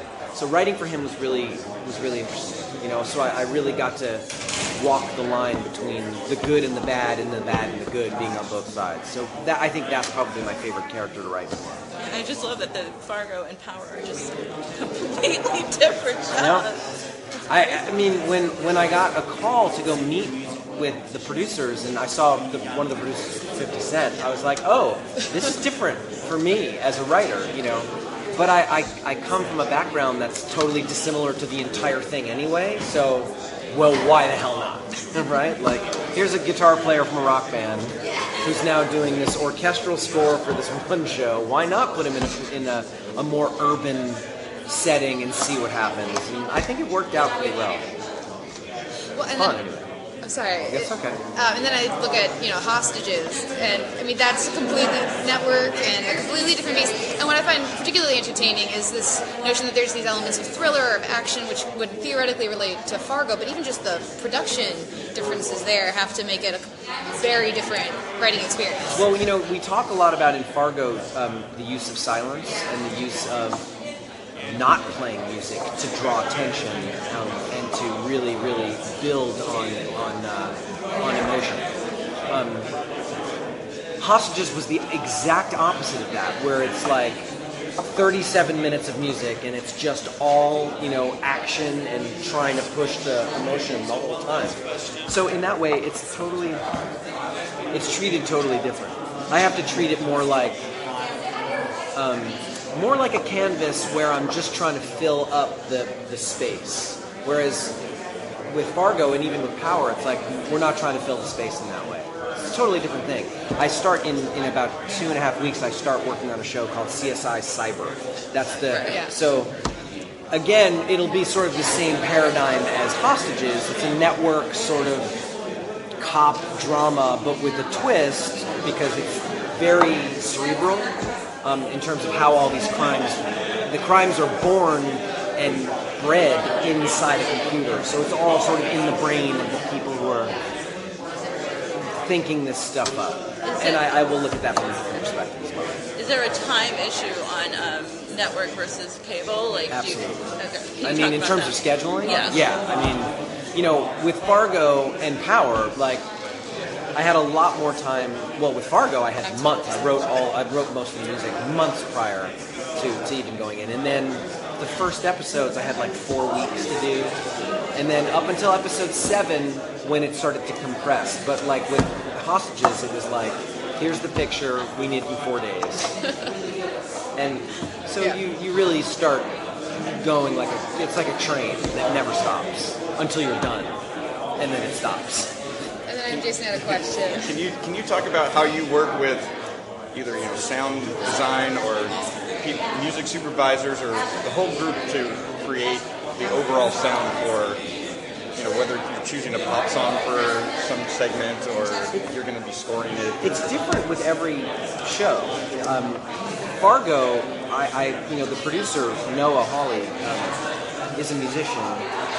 So we talk about music, like there are 3 people, and there is a music supervisor that sort of helps clear songs, but when we're talking about music for Fargo, it's Noah and me and the music editor, and that's pretty much it. We just talk about if Noah has an idea, he has his iPhone and just plays something to me, and I'm like, oh, that's great.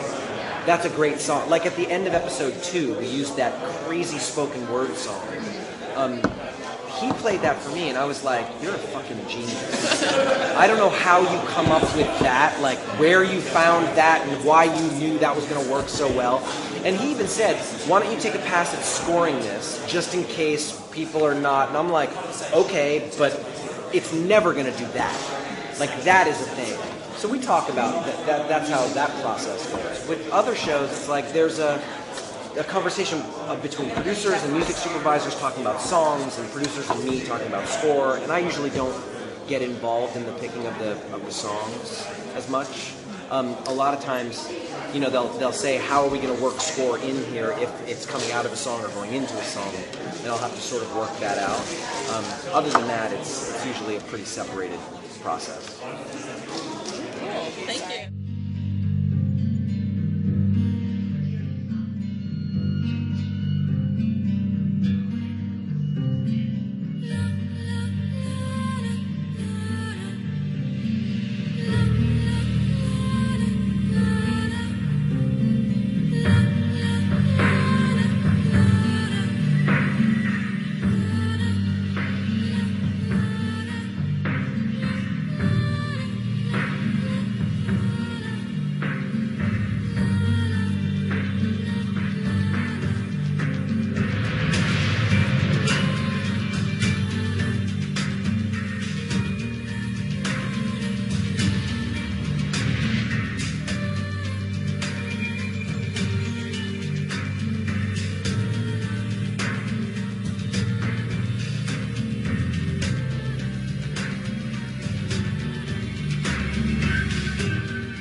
So that was our conversation with Jeff Russo. Next up is James Levine, who has done many, many shows, but among them American Horror Story and Glee. He's also doing Major Crimes and Rizzoli Isles, lots of different shows for Mr. Levine. Of course, that was just the Lala song from this season of American Horror Story, which he composed.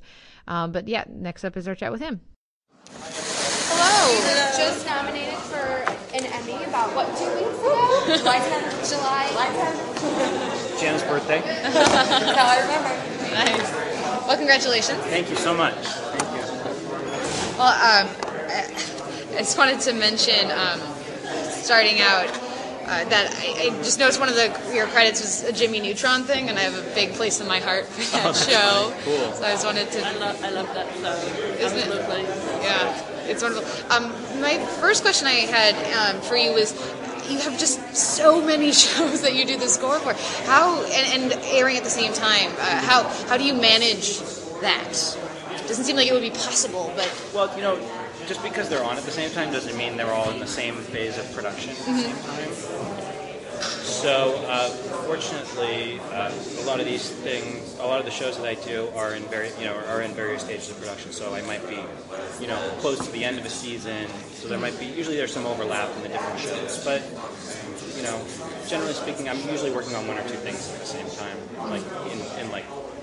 in full, fully invested. But I've always done that, and I love it. I just feel like for me, I like to be busy, and I feel like doing one thing really informs doing something else, and it keeps my mind working. If I had to write the same music for the same show, and that's all I ever did, I don't think.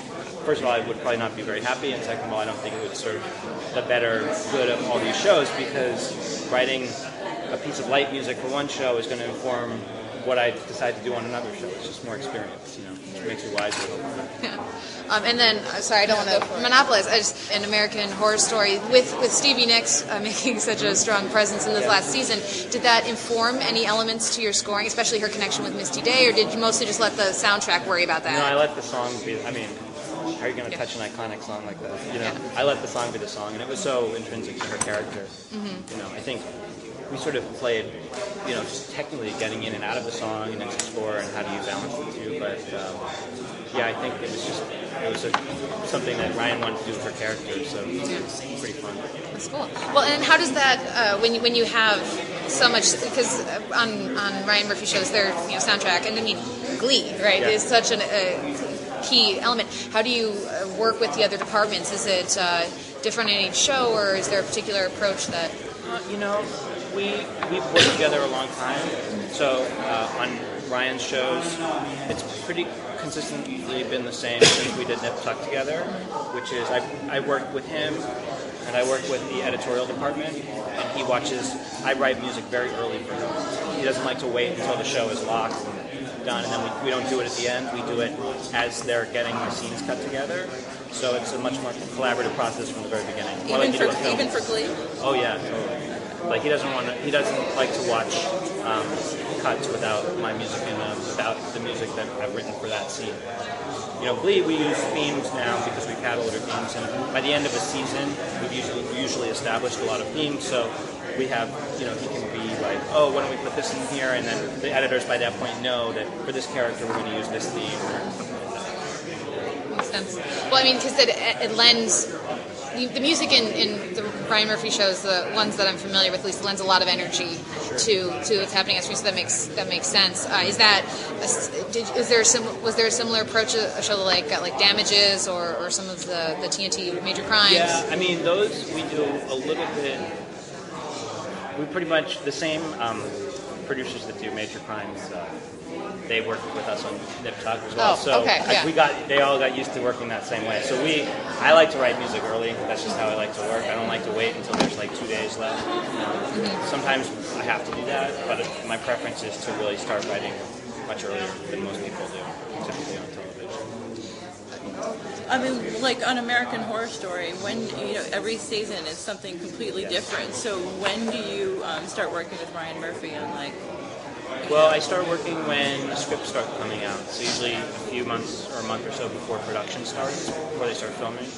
And then I just read it and try to like live with it a little bit, take my notes. We talk about ideas. I work with some of the editors and some of the other producers, and we start just experimenting and trying to come up with a sound for each season. So the first few months are really hard actually, because we really are trying to find what the vocabulary of the season is going to be musically. And then once we sort of start getting there, it becomes really fun and fast but fun. I mean, can you give a little hint or anything of what you have planned for Freak Show? Thought I'd try. That's what makes these things very hard to do. It's like coming to a place like Comic-Con where everybody's like, what can you tell us? And I'm like, oh. I mean, it's so cool. I'd love to share it, but I can't. Well, I mean, it seems like it's going to have to be, like the theme in general, it's going to be fun to play with. Oh, there's so many things. There's a lot of different fun things you can do with Freak Show and old 1950s Carnival. I mean, it's great. It's really great. Are you inspired by the settings, like the time period? Do you try to tie into that? It really just depends. Ryan usually has a very specific idea with regard to style and tone for music. So sometimes, who would have thought you'd do The Witch doing Coven and doing like a very electronic, synthesizer-driven score for a horror show about witches wouldn't have been something that we initially, thought about doing, but it just wound up being something that worked. Yeah. So it really just depends. Do you find that you're more driven by melody or instrumentation or rhythm? It depends on the show. It depends on the scene. Mm-hmm. I think some characters are some characters and locations and story points are driven by need a strong melodic idea. Some of them need a rhythmic idea, and others are just totally mood texture driven. Where you want to create a feeling without necessarily being very melodic. So then it has. I'm unfortunate. I'm a scaredy cat, so I watched Coven. So my friends kept telling me how great the show was, but I haven't seen the previous seasons, so unfortunately I'm limited in my knowledge. Do you go for different orchestrations or like if you work were to with watch ensembles? each season is completely different. Instrumentation, themes. I mean, the main theme is relatively the same, but the actual score for the episodes is totally different. And what were you nominated for? For original composition for a miniseries. For American Horror Story. Was it a specific episode? Yeah, it was the final episode of the season. The Seven Wonders. Yeah. Which is sort of, for me, was musically a really great episode because we brought everything together. And it was, by the time I got there, total freedom. I had I knew the music, so it was all under my skin. I had written really everything I needed to write, so this was just go for it, make everything, all these different ideas and themes work together, different instruments, different sounds, all that stuff. Well, thinking about that episode in particular, the way that we travel into each of their minds, was that, do you try to, obviously you have different themes that you're playing with, as you've already said. Do you identify certain, for these characters when you're traveling into them in that episode, do you try to key into an instrument or a simple idea for them, or do you more go to create a mood?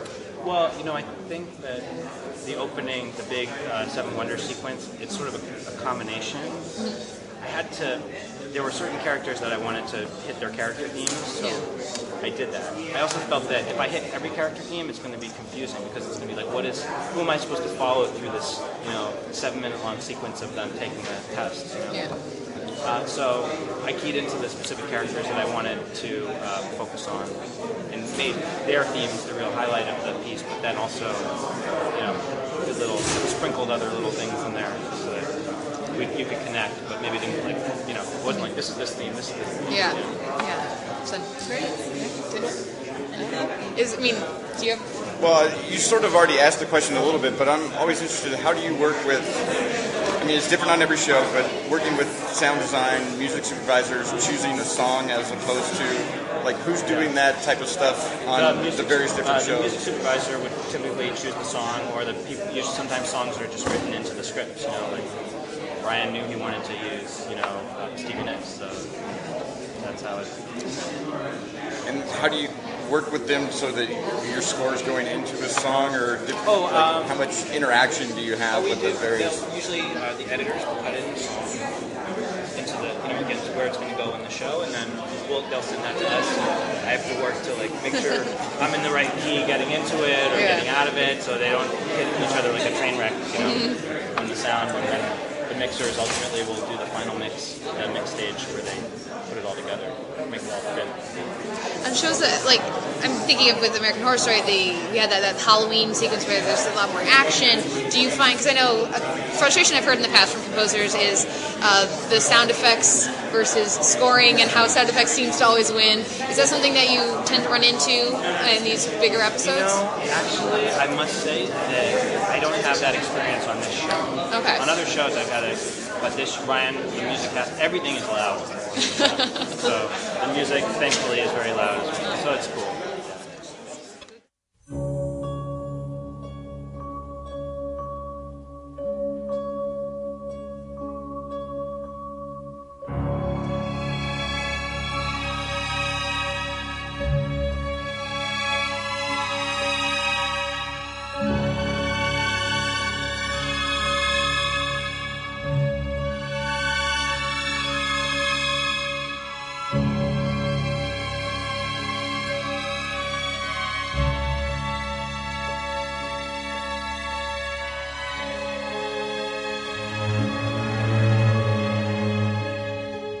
Our final composer for the roundtables this year at Comic-Con is Christopher Young, who is a composer for many different films, especially genre films, particularly horror, as well as his recent TV credit was doing the score for the pilot of Dominion, But usually he's a film guy, so this is our conversation with him. It wasn't on the sheet here, but are you the composer for Dominion?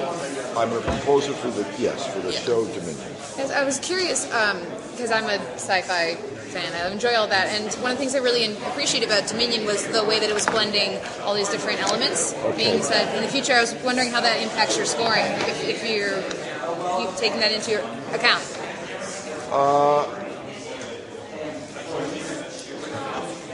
I would have to say that when you say all the different elements, what do you mean by that?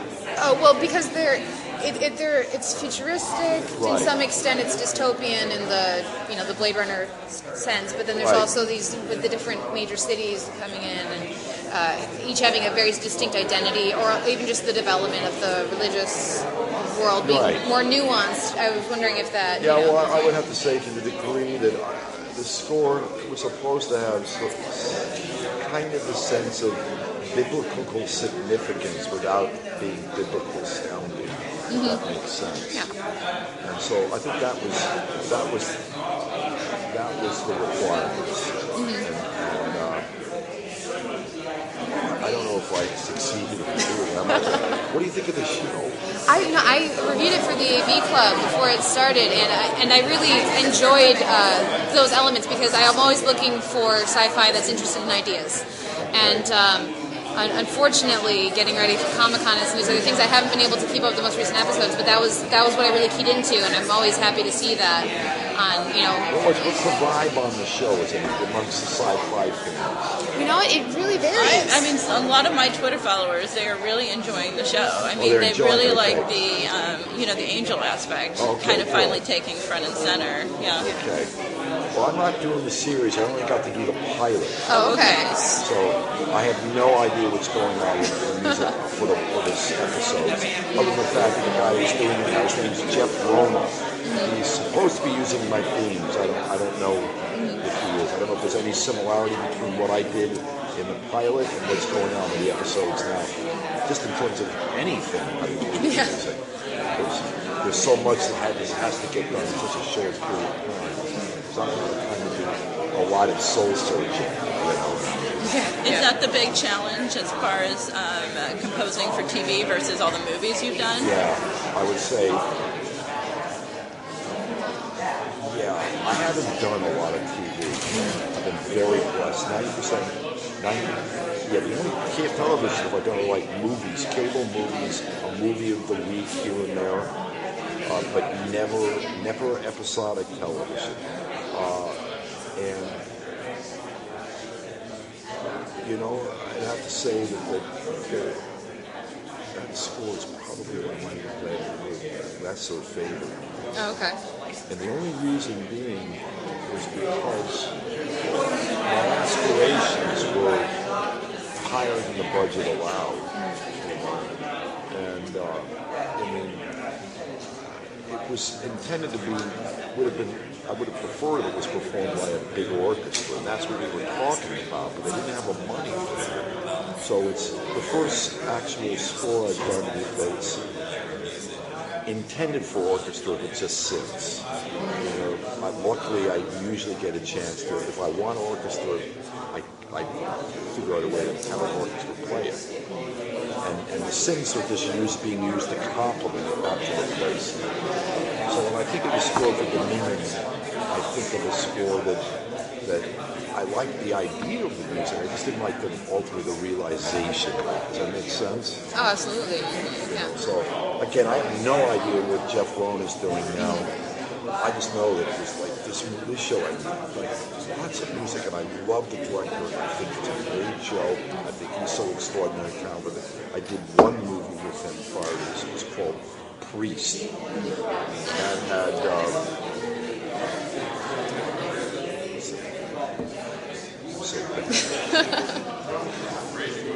He's married to Jennifer Connelly. Yeah, Paul Bettany? Paul Bettany. Yeah, who was in the movie that was based on Dominion. Yeah. He was you're right, He was, right. Yeah. He was the lead in, yeah. He was in the movie. I did not do that one, but I did that director's follow-up movie, which was Priest. And Yeah, so Priest, we had, and that's the score. The two scores, that's the one I'm really excited about. I mean, it was monstrously big. We recorded with choir and orchestra. It's a real deal. I'm a violinist, and so whenever I'm 100,000,000% with you about orchestras versus synths. Sure. Yeah, absolutely. Is that a particular sound that you like to go to? The full orchestral sound? It's the sound that I usually get asked to do. Okay. It started going way back when I first started. My MO was that go hire Chris, for this low budget movie, he'll turn over a pretty big sounding score. And all directors in those days wanted orchestras. I worked for, my first films were like Logic 1, low budget horror films like Hellraiser, Nightmare on Elm Street. Yeah. And they didn't have much money for music. They were always impressed that I would show up with a big orchestra. So in other words, I love writing for orchestra. It's a real rush having that many humans perform the music. It's an incredible feeling. And what happens is that, if that's the sound that you identify with, well, those are the kind of calls you get. Having said that, what I liked about Sinister, for instance, and Deliver Us from Evil, is that those were written for synths and intended for synths. So the first time I've really done an all synth score, in which I was trying to do an all synth score. You know what I mean? Yeah. And I was surprised. I mean, that guy, the director, I was thrilled that he asked me to do a synth score, because there's usually guys that were known for doing, Chris is the orchestra guy, don't hire him if you're looking for a synth type score. Yeah. So I was thrilled that he did hire me. He said, let's go for it, let's try it. Is there a particular sound that you would like to be able to compose for if you got the opportunity? I would say, I've had the great fortune of working on all different types of movies. The only kind of film I've not done, but then comedies, horror films, dramas, suspense films, sci-fi films, Spider-Man, all that stuff, Spider-Man. Animated films. Never done an animated film. So in terms of sound, I'd love to try to do an score. It's the only undiscovered territory. Well, and it seems like in an animated, you have so many more options because people are already there's already a barrier. They're already buying into it's not real, it's a cartoon, and so that gives you they're not as limited maybe in what they'll accept in the scoring. Right. That's true. That's very true. That's very true. And of course, in animated films, again, the music gets to be pretty extroverted. It doesn't hide behind hide in the closet. A lot of dramatic directors are concerned music that's really focused and precise in the message that it's trying to communicate might interfere with the flow of the drama naturally. So often in dramas I'm asked to hold back. Don't say too much. Say quiet. Whisper it. And that is the last of our 2014 Comic-Con Composer Roundtables. I hope you guys have enjoyed these. I certainly enjoyed getting to talk with the various composers, and I hope I'll get to speak with them next year as well. Thank you if you're actually listening through this point. Thank you for listening to the podcast. We'll be back next week with another episode of The Televerse.